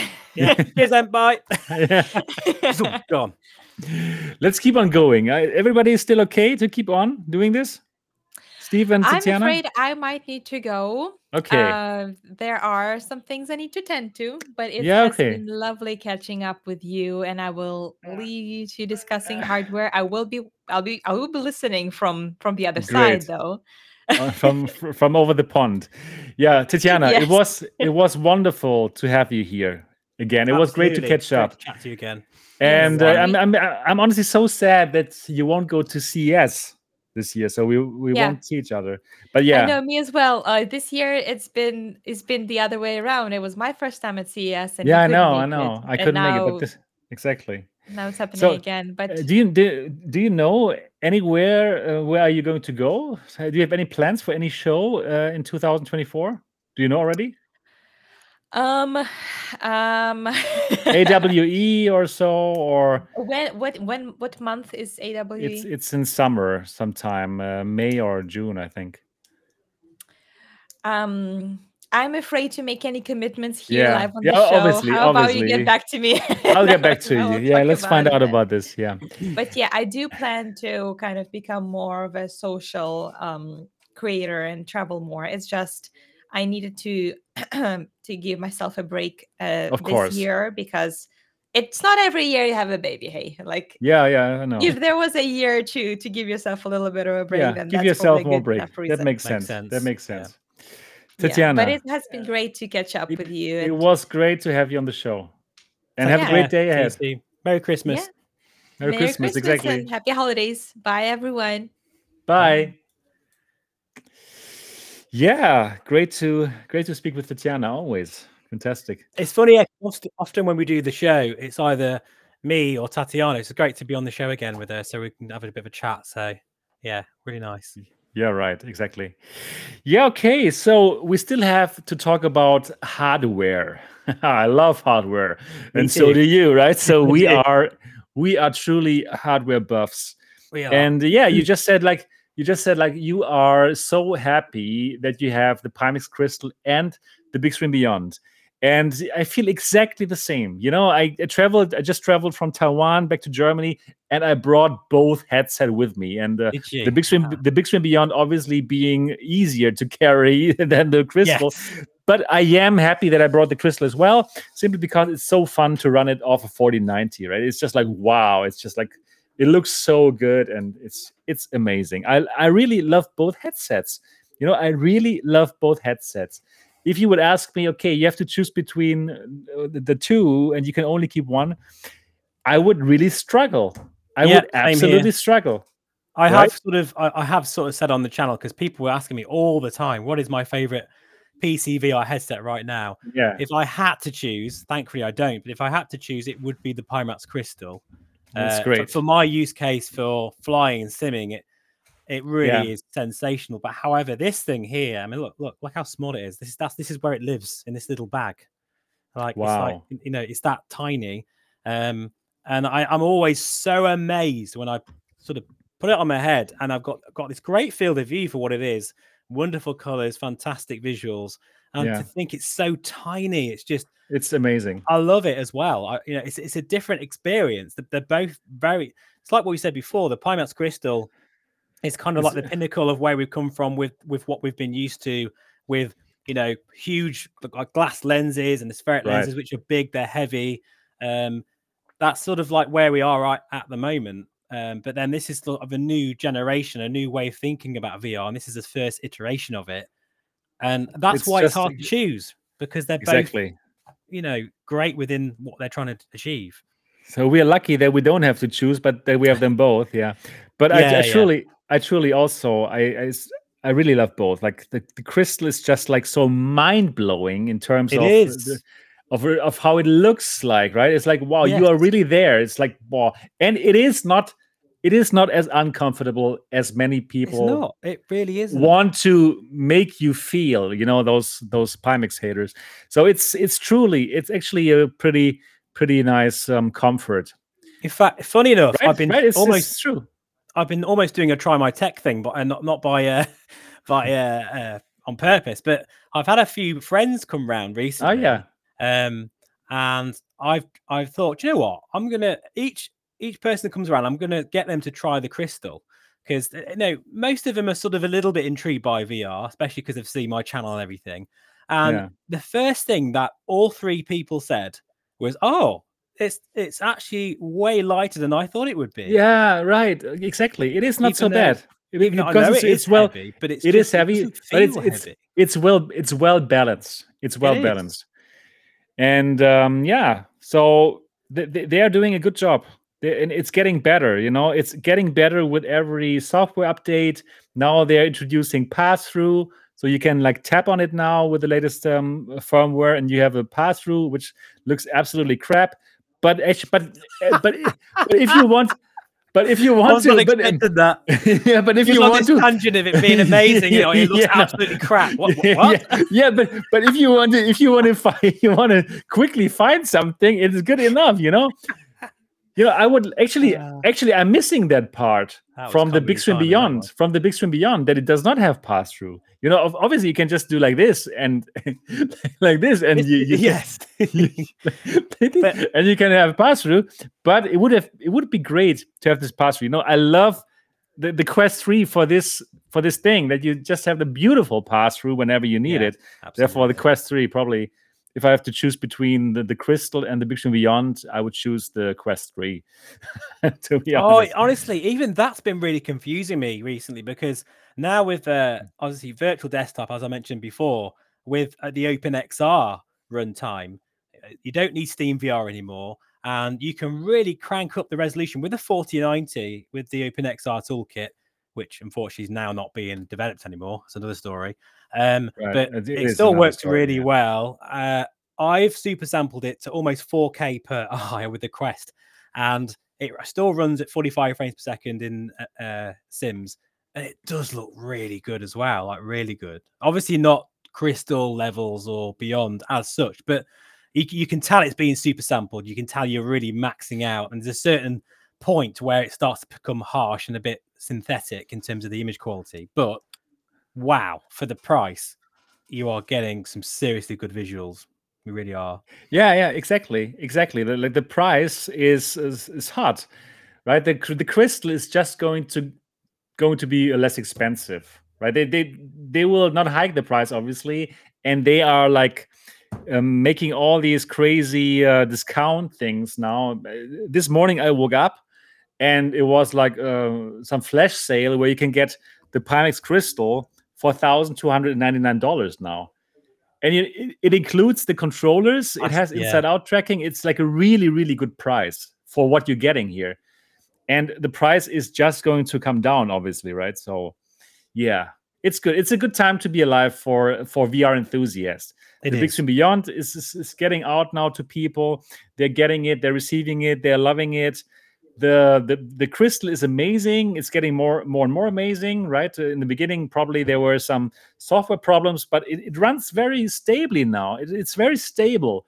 So I don't have any problems with any kind of compatibility if I want to play any kind of Steam VR game with the Crystal, and the tracking also, right? I don't even use it in lighthouse mode anymore. I'm using it now in inside out mode with those controllers. I'm doing you the too, same right? thing. Yeah. I mean, the faceplate is great. I'd like how you've got that as an option. Yeah. But I don't really use it, to be honest. I don't find it to be a problem with the inside out tracking is plenty good enough for my use case. Exactly. So exciting times. And now, while we're talking about this, we're getting new headsets. Yeah, I love it. I love it when we get new headsets. So we were already thinking about it. Okay, why is the Varjo Arrow suddenly so cheap, right? They cut it in half. It seemed like a sell-off because something new is happening, something new is coming. And indeed, it is happening. This year was announced the Varjo XR4 series, made for superlative immersion. And this is the next level, right, for VR headsets. So for all of you out there who have never heard about the Varjo XR4 series, let me quickly summarize what this is. This is something spec-wise that can compare with the Apple Vision Pro because it has a 4K per eye resolution and even actually a higher resolution than the Apple Vision Pro, like 20% more pixels. It is said to have the best pass-through that has ever graced any VR headset on this planet Earth. And they say it is even like human vision-like pass-through quality. So, wow, that is a mouthful, right? It seems like when you wear this in pass-through, you cannot actually distinguish it anymore from your actual vision, which I still can't believe, right? I don't know. Steve, have you tried the Varjo XR3 in the pass-through mode?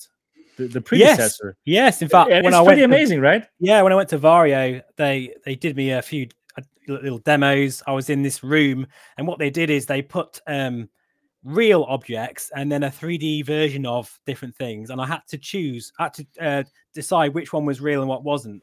And there was a few times, even with the XR3, where I wasn't sure what was real and what wasn't, because there was like a sofa, and I was like doing this with my hand, going, "Oh, is that real? No, that's actually not real," because there was obviously mixing the VR and AR implementation of it, and together, it looked really impressive. But obviously, with the XR4, that's going to be improved hugely, even from that headset. So I'm looking forward, hopefully, to be able to sample it at some point. Me too. So already an appointment with Varjo to check it out. So I'm excited about this. So very exciting, great pass-through. They have different kind of versions of this headset, right? The standard version, and they have the focal version where actually there's even autofocus depending on where you look in VR. So you look at something in the pass-through, and they're thanks to autofocus, they're going to make this appear sharp. You know that from your actual own eyes, which can also do that. That's a big deal. I don't think people realize how much of a bigger deal this is. I remember when Oculus were looking at this technology many years ago, and there was some sort of convention or something where they showed this off, or they at least explained about it, didn't they? It was a long time ago now. But I always wondered when autofocus of this sort of nature would become a thing.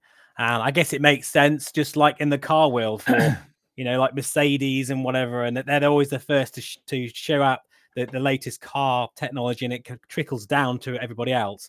I guess Varjo is the Mercedes of the VR world, and eventually, we may see this in a Quest in years to come. But I think autofocus is a big technology that we do need, and it will really. It's going to be cool. I'm looking forward to seeing if it is it really that fast though. Where if you look at your hand, then look further away, are you really not going to notice? Because it's basically mimicking the human eye in essence, which is just mind blowing. So whether it actually works in practice will be another thing. We'll see. Anyway, this focal edition with the autofocus is going to set you back $10,000, whereas the standard version is going to set you back like $4,000. And there's even like difference. There's a huge difference. I'm shocked by the difference. And there's also like another version, the secure version for governments and any company who must be really sure that there's no wireless way to get your data. That's the secure edition, which is like around $13,000. $3,000 US. So yeah. But anyways, this is an exciting device for people who are looking at the $3,500 Apple Vision Pro, but who still want to play their Steam VR games, because that is something that the Apple Vision Pro will not be able to do, right? The Apple Vision Pro will have amazing specs, is going to be a fantastic standalone device for sure. 2024 is going to be exciting for me also because of the Apple Vision Pro, and I will heavily talk about it on the channel. But it is not the device for flight simulators, for example.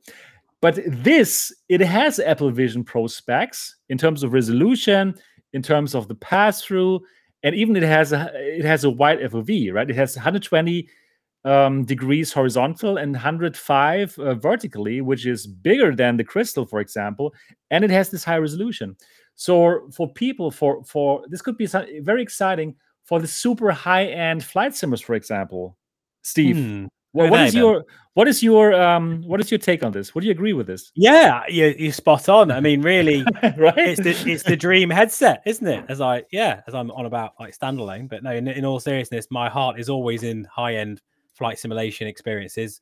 Absolutely. And if you think about the jump, right, there's a few things we need to understand here. Like the XR3 used to have a subscription, well, it still does, a subscription, and it's a lot more money to buy.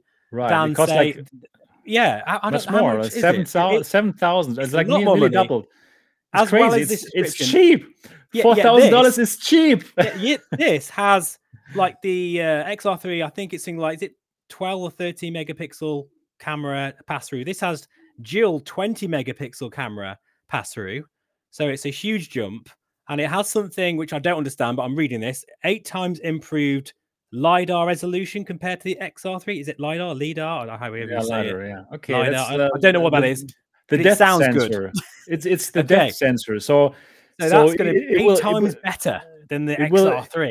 It will have like a great way to scan your environment and probably do these kind of mixed reality things that I have also tried with the XR3.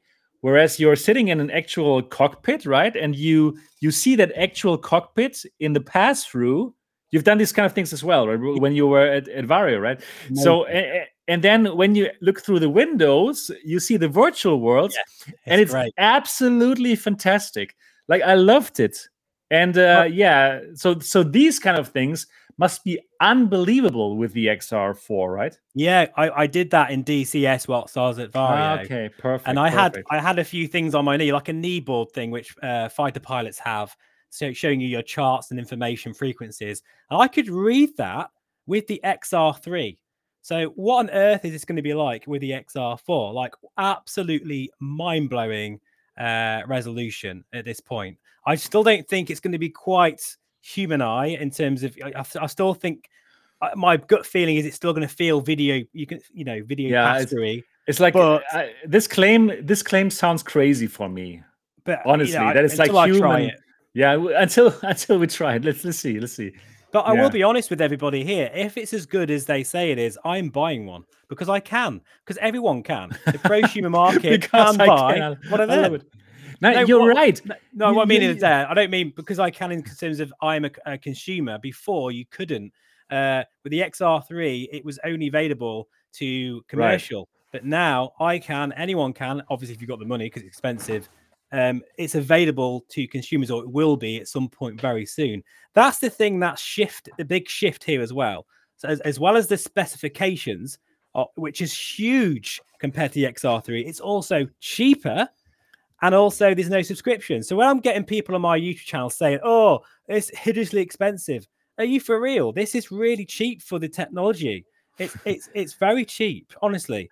And then of course it's not super cheap. It's not. I agree with you. I agree with you. Not an enclosed ecosystem like the Apple Vision Pro. You can, like you say, use it on your PC. The only thing that I have a gripe with, I'll get into that in a minute, but that's my opinion on this. Like, I just feel like it's very, very exciting. No, I absolutely also agree with you upon price. Like, I don't understand why, especially for this VR hobby, it is a hobby for many of us, why there's so many people crying about prices in the thousands. You know, what about that's going to come down to the Quest eventually? But yeah, of course. But we have something like the Quest, which is already great, right? So it's great. But think about other hobbies. What if my hobby were cars? You know, like exactly you can spend tens of thousands of dollars for a new car, or for any kind of accessory for your new car, right? New suspension or whatever. It's like you can pay so much money. Or if your hobby is, I don't know, diving, like for the whole diving trips will cost like $5,000 if you want to go to some place for 1 week and dive, you know. Or if your hobby is, I don't know, like home cinema, and if you want to buy those laser projectors, which cost thousands of dollars, right? But whenever there's an expensive VR headset, some people are going crazy. No, if this is your hobby, and you're an enthusiast, in my opinion, getting the best resolution, a super high FOV, $4,000 is fucking cheap. Sorry for my French. Well, yeah, absolutely. But isn't it? So I really. No, really, I love your passion. I really mean that. You know, that every other hobby, okay, I just pay 10,000 for that. I don't know what. But I do find it very 4,000 is so expensive. No. I do find it very strange. I have just bought a new car recently. It's a very expensive car, and the reason hopefully German one.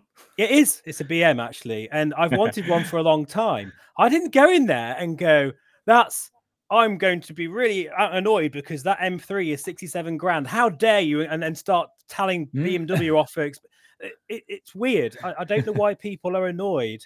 In any industry, we need the highest end possible to be innovating as much as possible, because eventually that will go down and down into the more consumer-focused products. You know, just look at what's happened with aspheric lenses, for instance. Like Pimax was right on there as soon as the Aero was released. The Crystal was on their tail, and it was actually a better headset than the Aero, and which I was not expecting at all. I was expecting to slate it, but I actually love it. And then that's driven the price of the Aero down. Everyone's in competition with each other, and all this is very good for the industry. If we didn't have this, we just had a Quest, and that was the only headset in the world, just the ones that we can afford not easily, but you know, better. Then everything would just stagnate, and we wouldn't see the industry moving forward. So that is exactly also the reason why I'm super grateful that there is something like Pimax, that there is something like Somnium, who are trying new things, you know, who are doing things in a different way, not always perfect. Pimax, I'm looking at you for sure, not at all, absolutely, yeah, not at all, like ridiculous most of the times, but honestly, they are really pushing the the envelope. Boundaries. That's it. The boundaries, right? You know, like to give enthusiasts the stuff that we want, like the best visuals ever, you know, that we can get right now, and we can get this for prices which are really not like completely crazy. Like if I say, okay, 1,300 for the Crystal, probably you have to pay another, I don't know, 200 for tax or whatever. So you reach $1,500. And you can have like the best visuals that you can get right now in VR. Yeah. How is that expensive? How is that expensive for a hobby that you love, and where you spend hours in it, where you really immerse yourself in virtual reality, where you fly in Microsoft Flight Simulator, you know, or you enjoy adult entertainment or what, in the most crisp way possible? Come on, that's amazing. It's just, you know, it's like you don't have to buy the XR4, guys. You don't have to, but just be pleased, be happy that technology is there. Exactly, you know, and it's going to progress. So yeah, I totally can understand, Steve, that you're thinking about buying it. No, I am. And I don't even think it's crazy. I think it's logical that you should buy it, as somebody who loves flight sims, and who has a big following of flight simmers who want to know how it is. Actually, I also want one now. Actually, now honestly, that you said it, I should also buy it. I should just buy it. I should sell something. I want this not just from. I'm not bothered about my YouTube channel when it comes to this headset. I want it for me. I want it to enjoy it for me, because this is the headset that I've for adult entertainment or for flight simming. Obviously for flight simulation, or maybe both. Maybe you could be in an airliner watching. I don't know, whatever. Who knows? Honestly, I can see what's going to. I can predict this now. 2024. This is going to be the best headset of 2024 for me and my channel. But it's going to be the one headset you probably won't see much of on the channel either, because it'll be the one that I'll be using when I'm flying for myself, and I'll probably be using the Quest and other headsets to showcase on the channel more than this. But this will be the one that I'll be enjoying for me, because because I appreciate, I'm not just going to become a Varjo XR4 channel. That would be really selfish, and I think people wouldn't appreciate that. But when it comes to just my own personal opinion, regardless of all the other stuff, this is the headset that I'm looking forward to. That and the VR1, actually, because I've got to mention the Somnium VR1. Because we'll talk about it in a moment. These two are actually interesting and to compare. Well, if we knew the price of the VR1 we'll know it very soon. But the question about the XR4 though is, how is it really 3,000? Is it going to be like $3,000 better than the Crystal?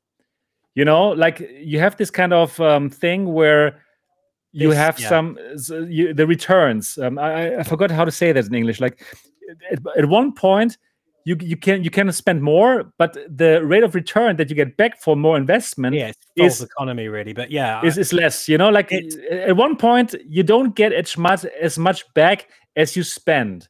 And that's all to do with software. The thing is, this headset it's going to be absolutely useless if we cannot use these functions and features in MSFS DCS world.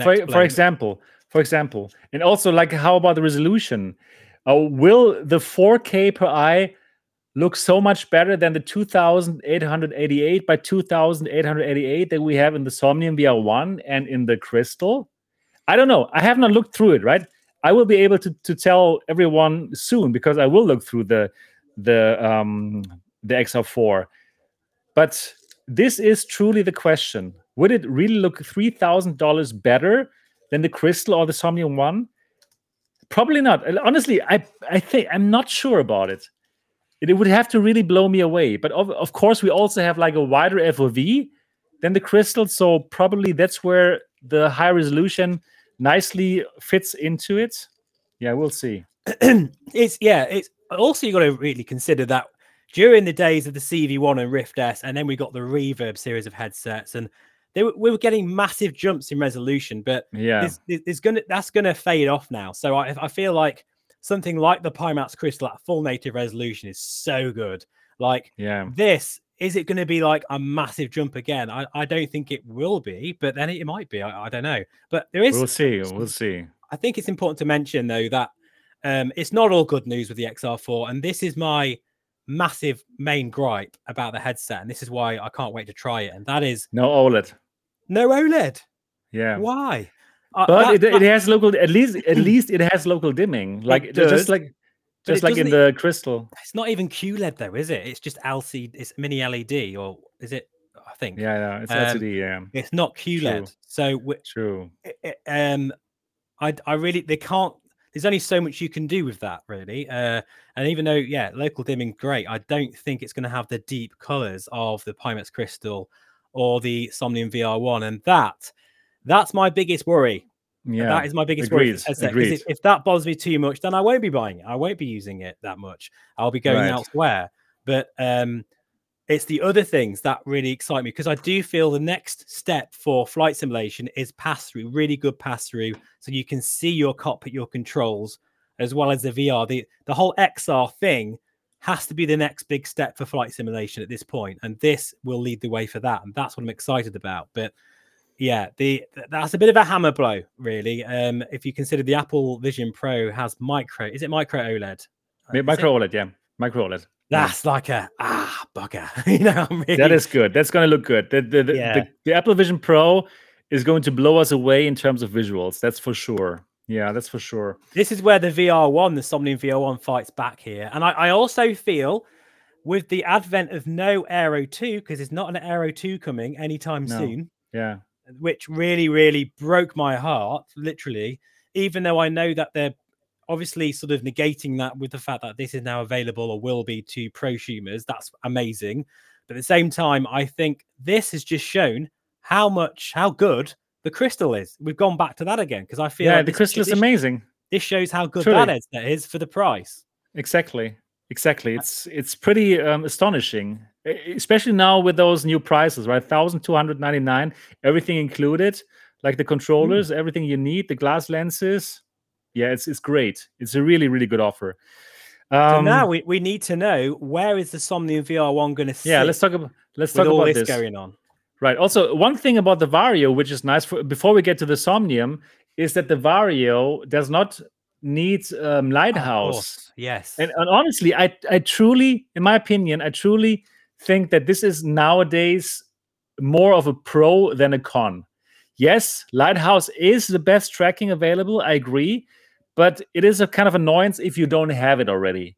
And for people coming into this now, or simply want to get the best, then that you have to tell them, okay, you still have to buy the Lighthouse base stations and you have to buy the controllers to really make it work. And the controllers are not always available, same as the base stations. It's basically a lottery if you can get it. But you can buy it on the secondhand market. It sucks. It honestly sucks. So it's great that actually, in my opinion, that Varjo has gone the way of including their own tracking system, right, inside out. And if you really want, you can upgrade to Lighthouse. Same with the Crystal, right? It has its own tracking, but if you really, really want Lighthouse, you can simply put on that Lighthouse faceplate. So I think it is fantastic that they did that. What is your thing? What's your opinion about that? They had to. They really had to do it. And especially with, like, we don't really know what's going on with, like, Valve with their base stations. Are they going to be available for much longer? You know, do we know what stocks are like? Obviously, there's other options like the HTC ones, but overall, it does feel like it's getting a little bit, like of an annoyance having base stations. And I feel like if it was the right time for them to make that move. And of course, that they've now got audio as well. So the headset, the XR4, has an integrated microphone and audio. So they have been listening to the feedback, which is really good. So yeah, it seems to be a very exciting headset. Yeah, right? It's very expensive, but when you look at all the technology, it isn't. It actually isn't. I mean, what else is out there, guys? What else is showing this kind of specification? Well, the only thing out there is the Apple Vision Pro, which is very similar price, but it's in their own ecosystem, which you can't use. You can't use that for flight sims and gaming and everything anyway. So no, I think they've hit it just right with the price. Although I don't know, from an aesthetic point of view, I'm not sure if I quite like the look of it. of the XR4. Yeah. Well, someone said to me, who was it? One of my subscribers, Kevin, I think, is if you're watching this, hello, mate, Merry Christmas. He said it looks like a cheap toaster from Argos from the front. Funny. Yeah, it's true. And I must admit, that sort of chintzy, silvery faceplate thing, I don't know if I like the look of that. It might look better in the flesh. But I actually prefer the secure edition, but there's no way I'm getting that one. So, but I just wish it was just black. You know, I wish they all looked the same, or at least, the faceplate, it looks a little bit chintzy. But who cares? You can be wearing it has a very, you're right. It has a very special design to it. The design language, very special. But agreed, like, if you're inside it and you're blown away by the resolution and by the FOV, then you don't get, and by the pass-through, then it's okay. All right, so now let's talk about the Somnium VR1, the next headset that is coming out and that we're excited about, obviously, as VR enthusiasts, right?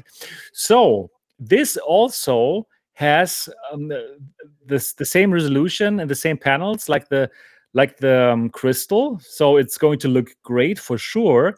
But this also has a wider FOV, and it doesn't have the stupid stuff of the Crystal, as in the batteries, right? You know, that's like one of the negatives of the Pimax Crystal, that you have to deal with those batteries, even in PCVR mode, right? It runs off batteries, and this is something that does not run out of batteries. It's simply a Steam VR headset that you would connect to your PC and enjoy PC VR, right? PC VR as you want it, like uncompressed through DisplayPort. So it has very high resolution, 2880 by 2880 pixels. It has these dual aspheric lenses, which will give you a bigger FOV, and that's what they're pointing out here. It gives you a bigger FOV thanks to these lens structure, which is like 125 degrees horizontal and vertically 100 degrees. So yeah, very similar like the XR4, but with a QLED panel, right? So this is going to look good, and we also have a pass-through if we want it, which is supposed to look good. I haven't seen it unfortunately yet, and it seems like a very exciting, very modular headset. Like you can also choose your own head strap, because here on the sides of it, actually, it's something that is very comparable to the Quest 2 and 3, where you can simply add your own head strap, and the whole thing is very modular. And what I really like, it is completely being done in the European Union. Yeah, I love it. I obviously love it. Like I have nothing against things being produced in China, obviously, right? Like we also enjoy the Pimax and stuff, but it is still a great feeling that something like this for high-end fans comes from the European Union, right? So if you're worried about your data, if you're worried about all these kind of things, which are actually a real thing, then it's cool to have an option from Europe, right? What are your thoughts about this, Steve? Yeah, definitely. I think when it comes to things like communication and returns and that kind of thing, it should be a little bit easier for people in Europe. And yeah, I think Somnium VR1 at its core, they're very focused, or they seem to be, on build quality and customer service. All the things that have been a bit iffy in the VR industry in general, I think. So I do have a good feeling about that side of things. Hopefully, from what I've been told so far. Right. I mean, yeah, I just think this is going to be a really interesting one, isn't it? This headset, because like how much I love the Crystal, it's going to have those same displays, but it's going to be more. It looks way more comfortable, lighter. You're not going to have to worry about a battery. I love that part. I really love that part. Yeah, absolutely. It just looks very desirable, don't you think? It just looks like a really nice piece of hardware. Exactly. It looks like gear. It looks like something I want to use. It's not like professional. It looks professional. It doesn't look like a toy. This looks something that I want to use, and it gives me some functionality that I want. It gives us exactly that functionality that we want, like simply high resolution at a wide FOV. So yeah, like bring it on, like absolutely bring it on. I can't wait to try it out myself. I'm super intrigued to see what this dual lens aspheric design is about as well, and what that looks like. I can't wait to see that. With that extra field of view as well, still at 35 ppd, I think it is, isn't it? ppd. So I think that's a nice sweet spot at the moment. I mean, I think we can't. I don't think we should be focusing more on higher resolution right now. I mean, like GPU power, even with a 4090, that's right on the fringes of what it's capable of. So let's focus on better lenses, better ergonomics, those kinds of things. I think that's really important. More comfort. Comfort is a big deal now in VR. People are starting to realize we don't want a massive brick on a head for hours. We want something that's designed well. And yes, of course, this is still way bigger than the Beyond, but then you have to think about those extra features it's going to have. You get a wide FOV. You get a wide FOV. That is really important. Like with the Big Screen Beyond, I was happy now because my head shape, they were able to give me the smaller face pad, where I can get close to the lenses. Before, I was not happy with the Big Screen Beyond when I had the standard face pad because the FOV was simply too small, right? So having something now with the crystal displays, but with a wide FOV, it does sound nice, right? Absolutely, yeah, totally, yeah. So, but now we really need to.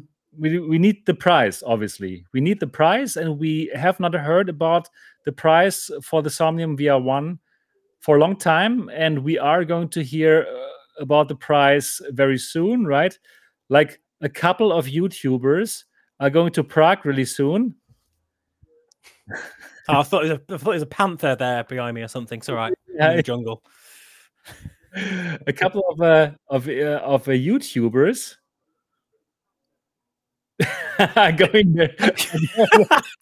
Why have I suddenly come big screen? That's great, isn't it? I have no idea. There. I have no idea how that happened. I'm going there to check it out, and then it seems they're going to reveal the price.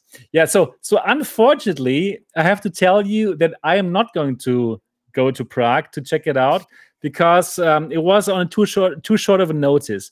So the Somnium team did invite me like only a couple of weeks ago, and it was simply, unfortunately, too short of a notice. So I won't make my way to Prague for this one, but I will be going to the CES, as I told you, and there I'm going to get an appointment to check out the Somnium VR1. So I will also be able to tell you here on the channel, like my impressions about it. So what are your thoughts about pricing, Steve? What do you think is the sweet spot for this device? What do you think? What do you think? How expensive is it going to be? We really need to know now, don't we? At this point, we need to know. I'm just thinking in terms of sort of the options you have. If you just go for the VR headset itself, wouldn't it be so sweet if, say, you didn't want the mixed reality pass-through, the eye tracking, all that kind of thing, which obviously you do want, but if you just wanted those beautiful lenses, QLED panel all day long, and the quality that it does genuinely look like a very nice quality headset. I would love it to be around the mid, sort of £1,000 mark, or just maybe slightly under for that. For the base unit, okay. This comes a different unit. This comes a different kind of like base unit. You got a base unit which doesn't have it doesn't have pass through, right? Or what does the base unit have? It's basically just a VR headset. In fact, that's what they say on their thing, just a VR headset. Right. So but it won't be just a VR headset. It's quite funny they put that on there, because it will have the most amazing visuals ever. So I think you're going to be getting. So I'm hoping 800-900 British pounds, that sort of thing.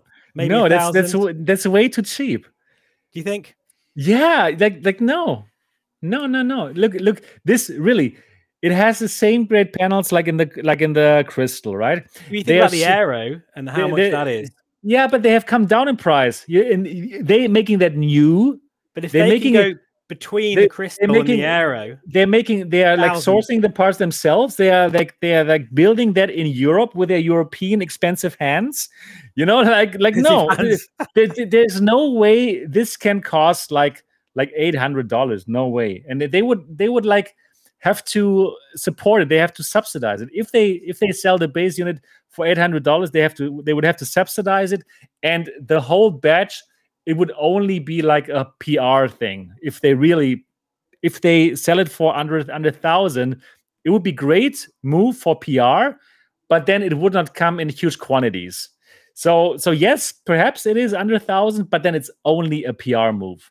That is not sustainable. So no. Well, I'm not a businessman, so I'm just saying what I would like it to be, and I think what the community would like it to be. I would like it to be $500. I've absolutely no idea what it takes to build a VR headset and all that goes into it. But from a enthusiast point of view, and I think if you think about the Crystal and the Aero, it needs to be in between there. It needs for that base model. I think it needs to be around the £1,000 mark would be nice. But the £1,000 mark, then it's cheaper. Then it's cheaper than the Pimax Crystal, right? If it's £1,000. Yeah, and obviously you got to think about the fact you need base stations with this. It doesn't come with audio either, so there is going to be that additional cost as well that people will probably have to. Yeah, of course, exactly. So that's why if you price it at $1,000, it would still seem cheaper than the Crystal, which would be great, but then people still have to have the base stations. Exactly. And then think about the Aero is, I don't know how much it is with taxes and all that kind of stuff and import tax. It's probably still going to be 1,000 or so, isn't it? And if you think about the Crystal, it's got to be sitting between them, because this headset is better than the Aero. I'm sure it is, because I'm sure too. And in terms of the Crystal, probably is going to be as well. So it has to be around that price. But of course, it won't have eye tracking like the Crystal has. It won't have standalone capability. Obviously, we don't really know. It's not very good anyway in the Crystal, but you know what I mean. it's and bad. it won't have inside out tracking. So it wouldn't make any sense if.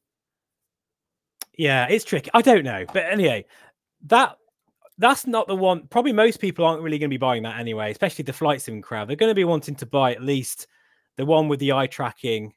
The second one would probably make more sense because eye tracking is important for foveated rendering. I think it's been proven that it works really well.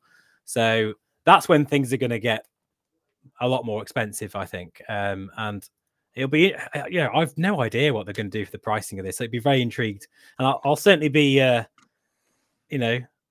some point asking when I can to see what that price sort of range will be when I get a chance to. Right. So, yeah, just thinking about what do you think then, Seb? What do you think?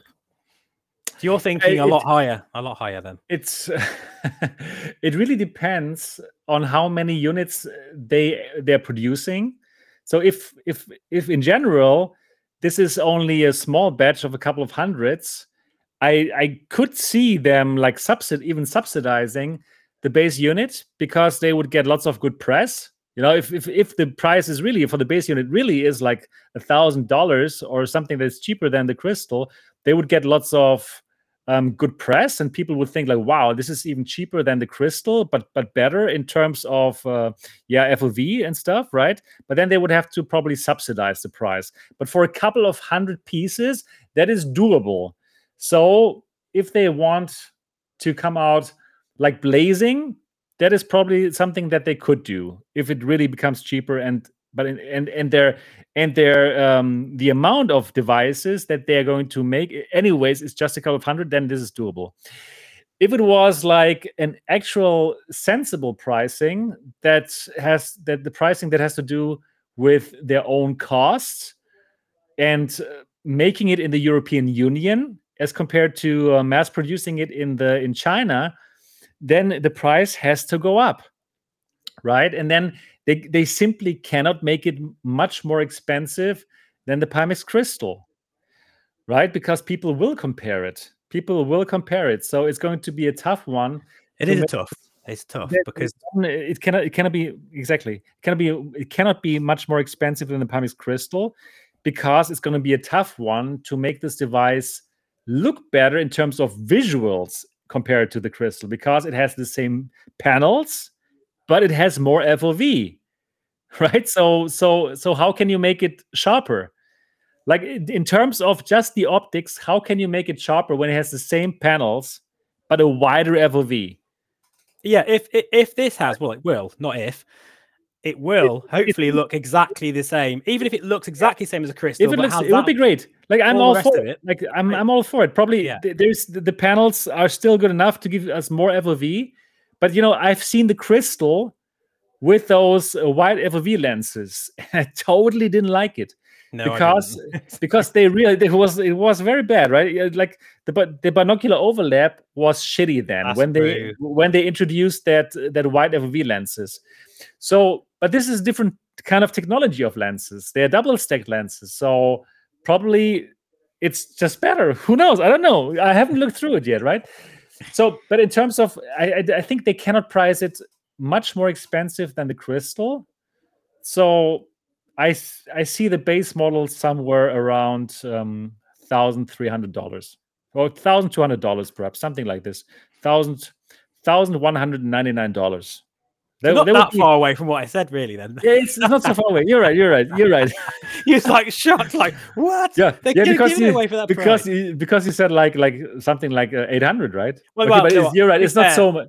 It's not so much. I did say 1,000 to start with, but then I kind of backtracked and went maybe 800-900 because I'm thinking that's what if it was available at that price, I think that would be at the level of the consumer market where I am with my channel. I think that would be a almost impulse buy for a lot of people on my channel who are waiting for because this is basically we're waiting for a Varjo Aero 2, and I feel the VR1 is now going to be that headset that people are waiting for with that kind of quality prestige, with the panels, the QLED technology, without needing a battery and all that kind of thing. This is kind of what we've been waiting for. Now that Varjo said, there's no Aero 2 coming, it's put the VR1 in a stronger market for people who are now holding out for this headset.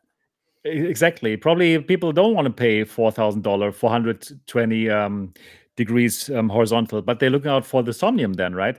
So, you know what? I personally would not be angry if the device would cost $1,999 in the base model. I would not be angry.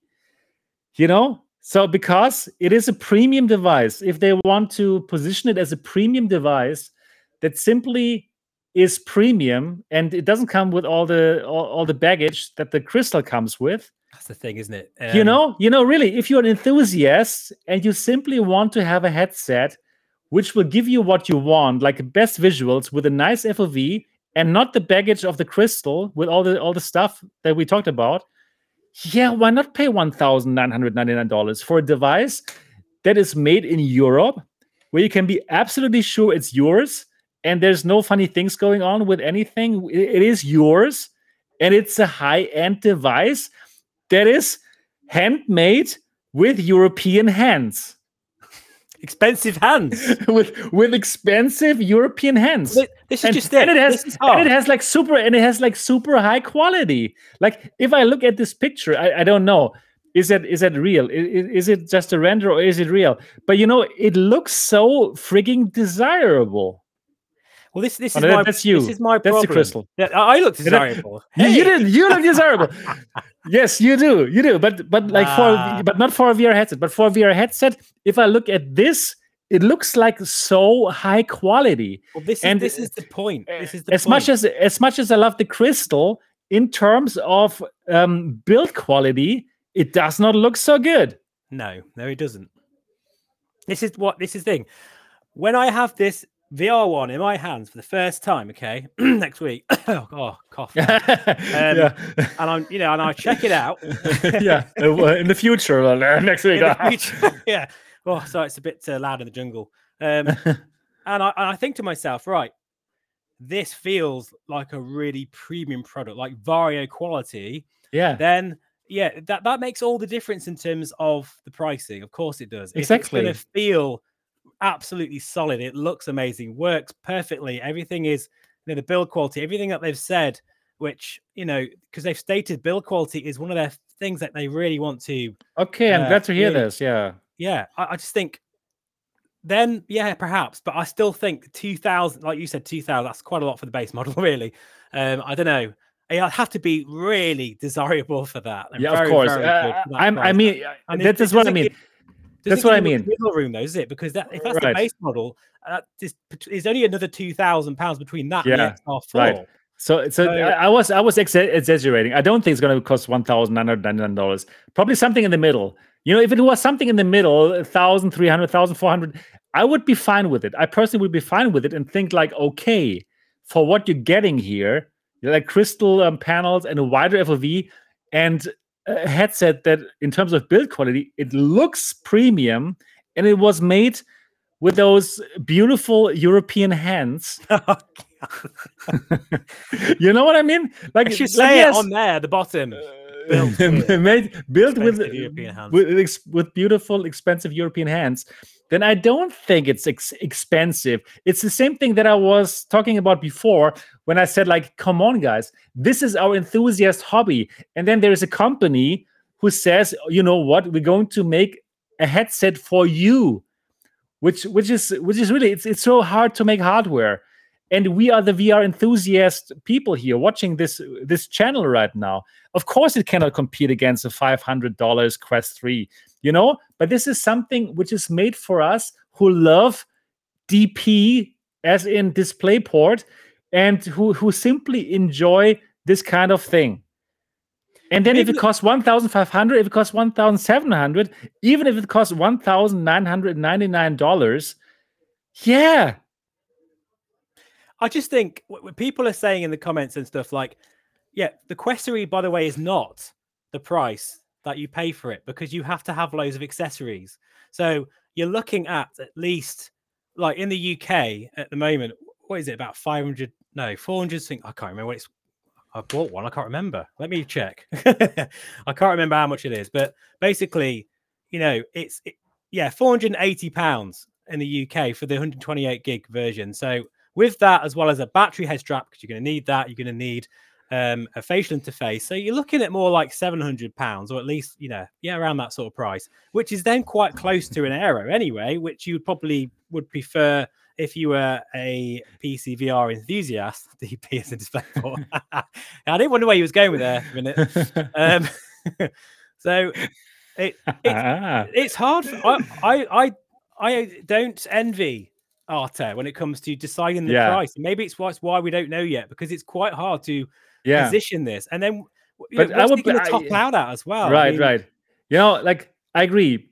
It's not hard because there are those screaming people who want it just cheap. But if I was in this position, I would simply stick to my guns and say, you know what? This is premium. This is better in terms of build quality than the Crystal. This gives you more FOV, and that is why it is more expensive.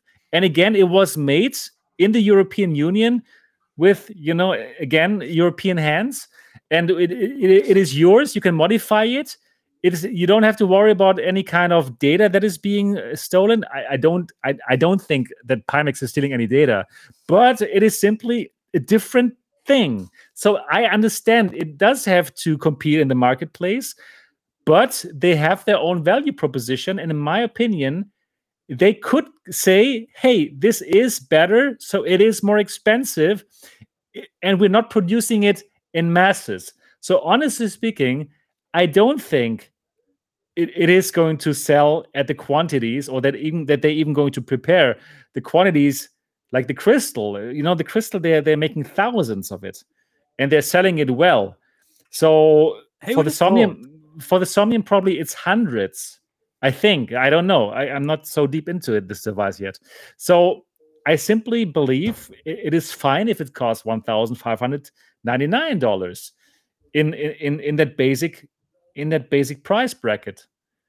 Yeah, I do feel this is going to stem a lot on people's opinions when they get them. When we see reviews, YouTube reviews, and particularly for my crowd, people know what I look for in a VR headset, and I look for stability, reliability, and image quality is the number one thing that I really, really take note of. And in recent years, I really do appreciate people crying out for something comfortable, something compatible with not just NVIDIA cards, but also AMD cards. And there's also the run times. People want to know, is it going to be OpenXR? Is there going to be their own OpenXR development, which I really hope there is. There's lots of other things that go into it. And if this becomes the best VR headset in 2024, they will sell more than 100 to it. They'll sell thousands of them if people like me and you, Seb, and others out there really do get to try it out and test it, which we will do eventually. And I'm looking forward to that. And I think that's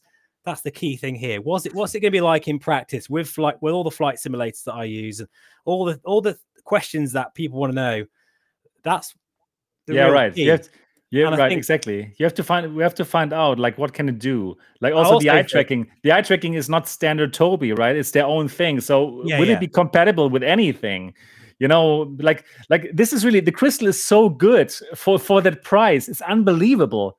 For $1,299, you're getting eye tracking, you're getting inside out, you're getting compatible eye tracking from Tobii. You're getting DFR. So it's crazy. It's crazy what that device can do, the Crystal. And just as a side note, doesn't this have the same sort of pass-through quality as the XR3? I don't know. I honestly don't know.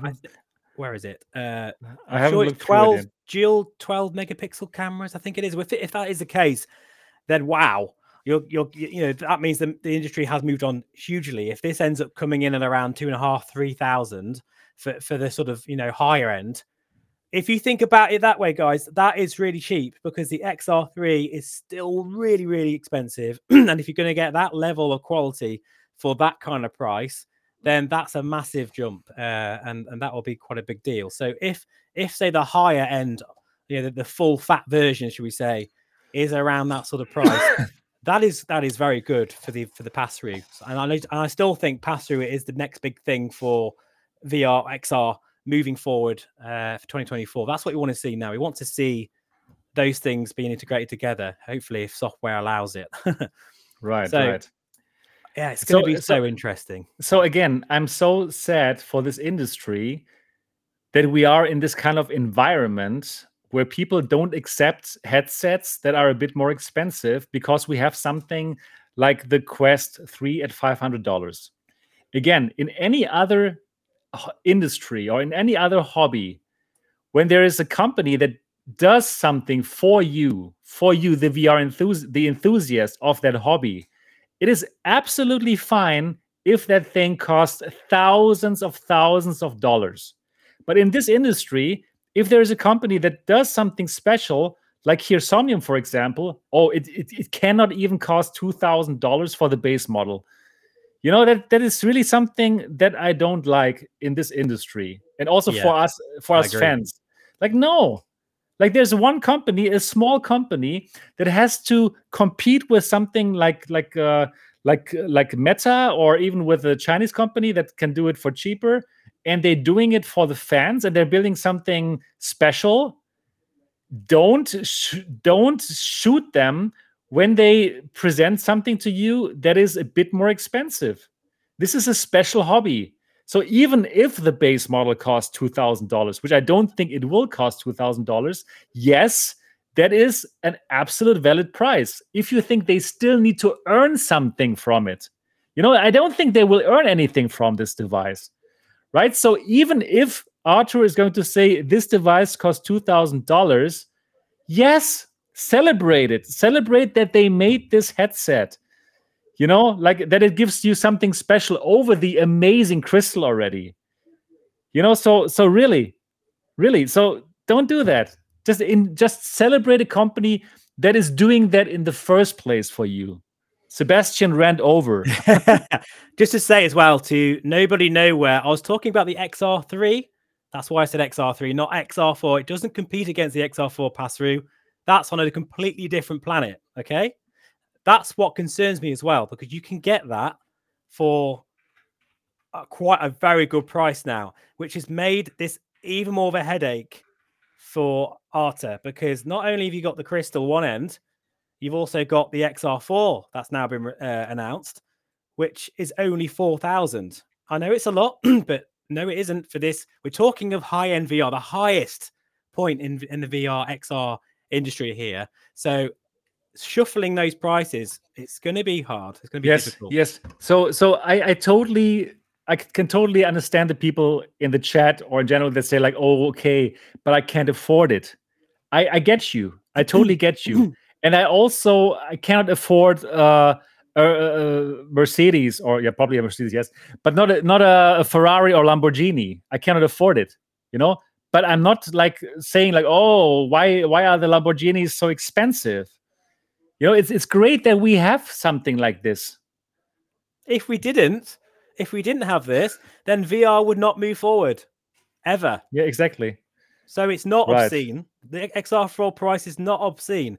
Just because if you can't afford it, that's fine. But celebrate fine, yeah. What it's I really exactly, and don't go around and talk it down or trash it just because you cannot afford it, because that makes you look stupid. It makes no sense. I'm not going to walk into an expensive showroom and just start whinging because I can't afford something. Lamborghini. No, I don't know how to actually say Lamborghini. Lamborghini. Yeah. Lamborghini.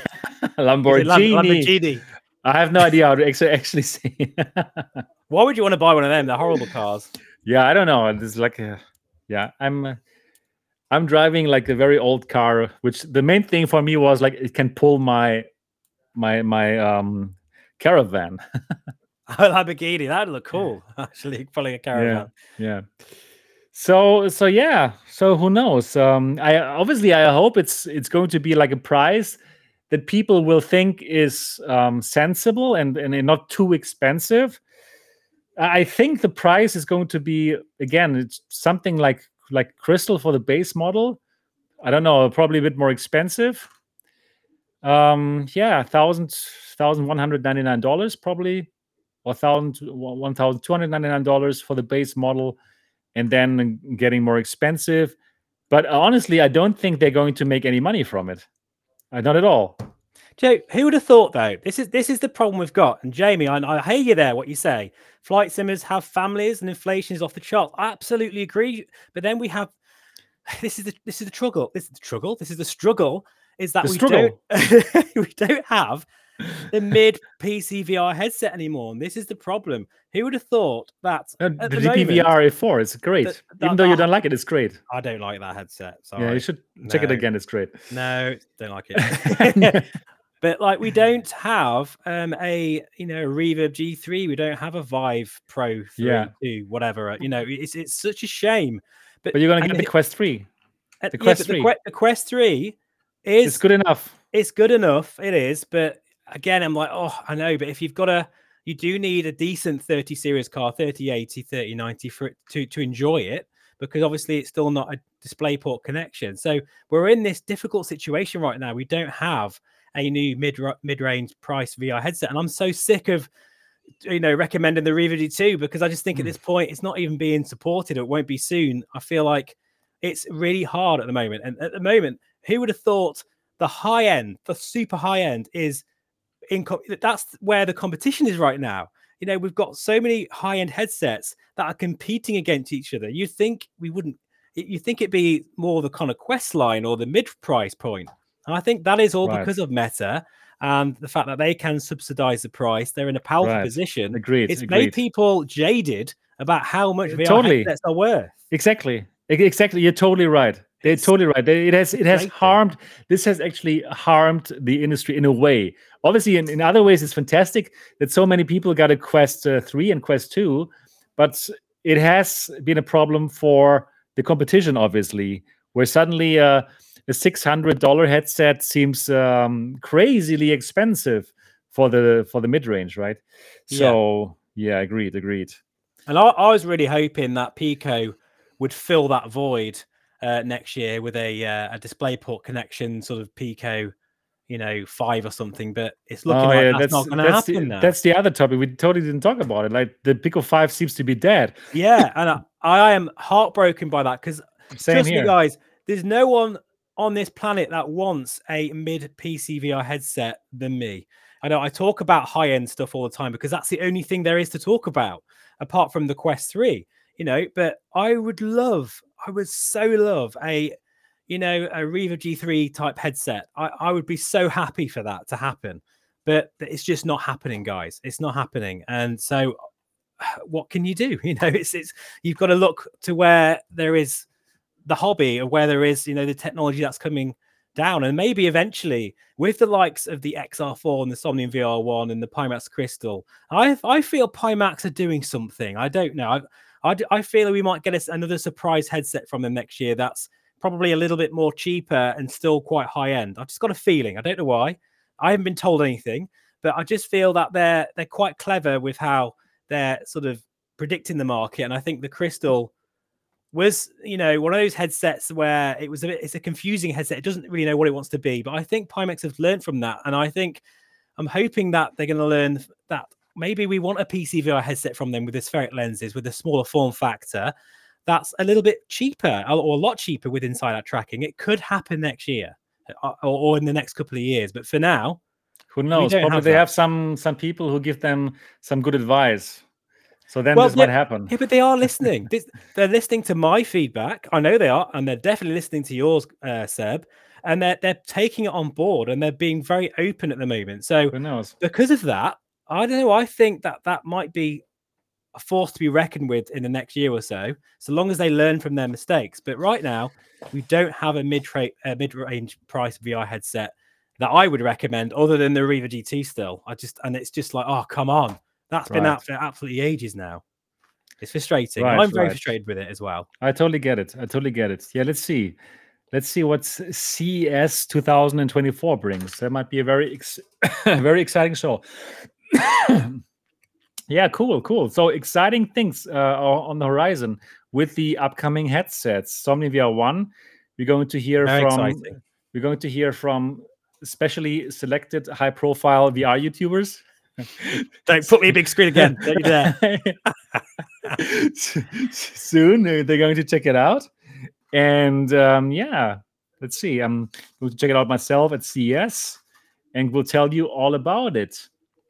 And 2024 is going to be a super exciting year. Also, obviously, with the Apple Vision Pro coming, definitely with a secret surprise headsets coming that nobody is even thinking about right now. Honestly, right? I do feel 2024 is going to be every bit, if not more, exciting than this year for VR. Absolutely. It is going to be. It's going to be like this. You're right. Okay, so the 1 hour and 30 minutes that you wanted have turned to 2 hours and 40 minutes. So what are your thoughts about that now?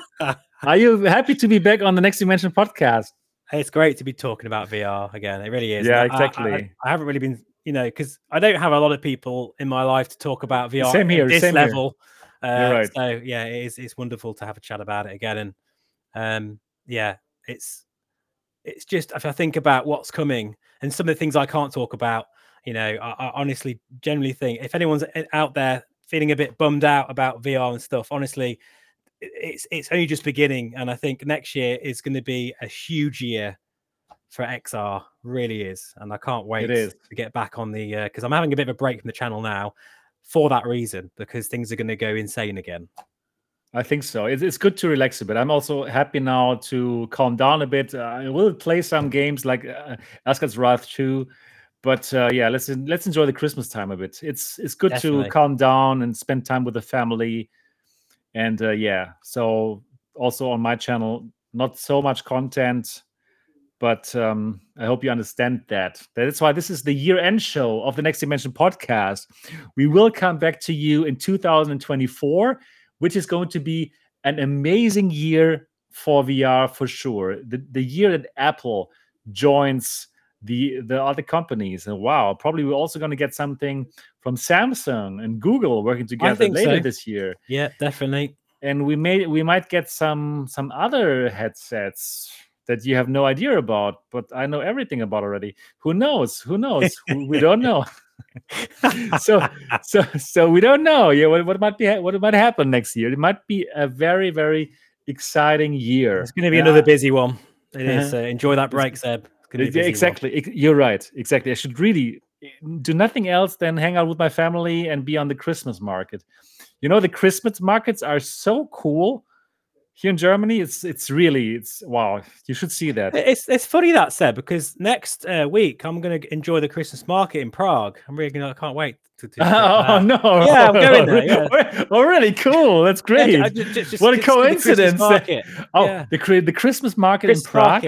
Yeah, I know the Christmas market in Prague is actually great as well. Very beautiful. Yeah, that's why I'm going. I've heard great things about it. So okay, perfect.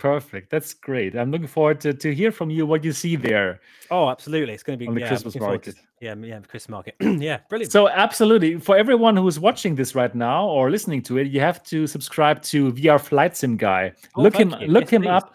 Look him up on YouTube. It's an amazing channel, and he's going to tell you about whatever he sees in Prague, right? Yes. So that's going to be a very exciting thing. Definitely. Yeah, I know things, Roger. That's why this is MRTV. Seb is all knowing. It's a force to reckon with in this industry. Right. So I love to talk about this. I am so happy to talk with you and Tatiana in this show, and I hope that everyone who is watching this still, that you love the Next Dimension podcast. I know you were starved of this show for weeks and weeks. So we're just giving you a glimpse of what this is like, this show, right? So that you don't write it off.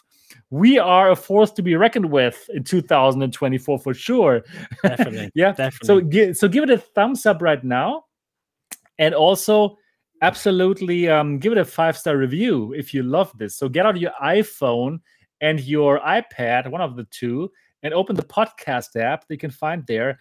And simply give it a 5-star review.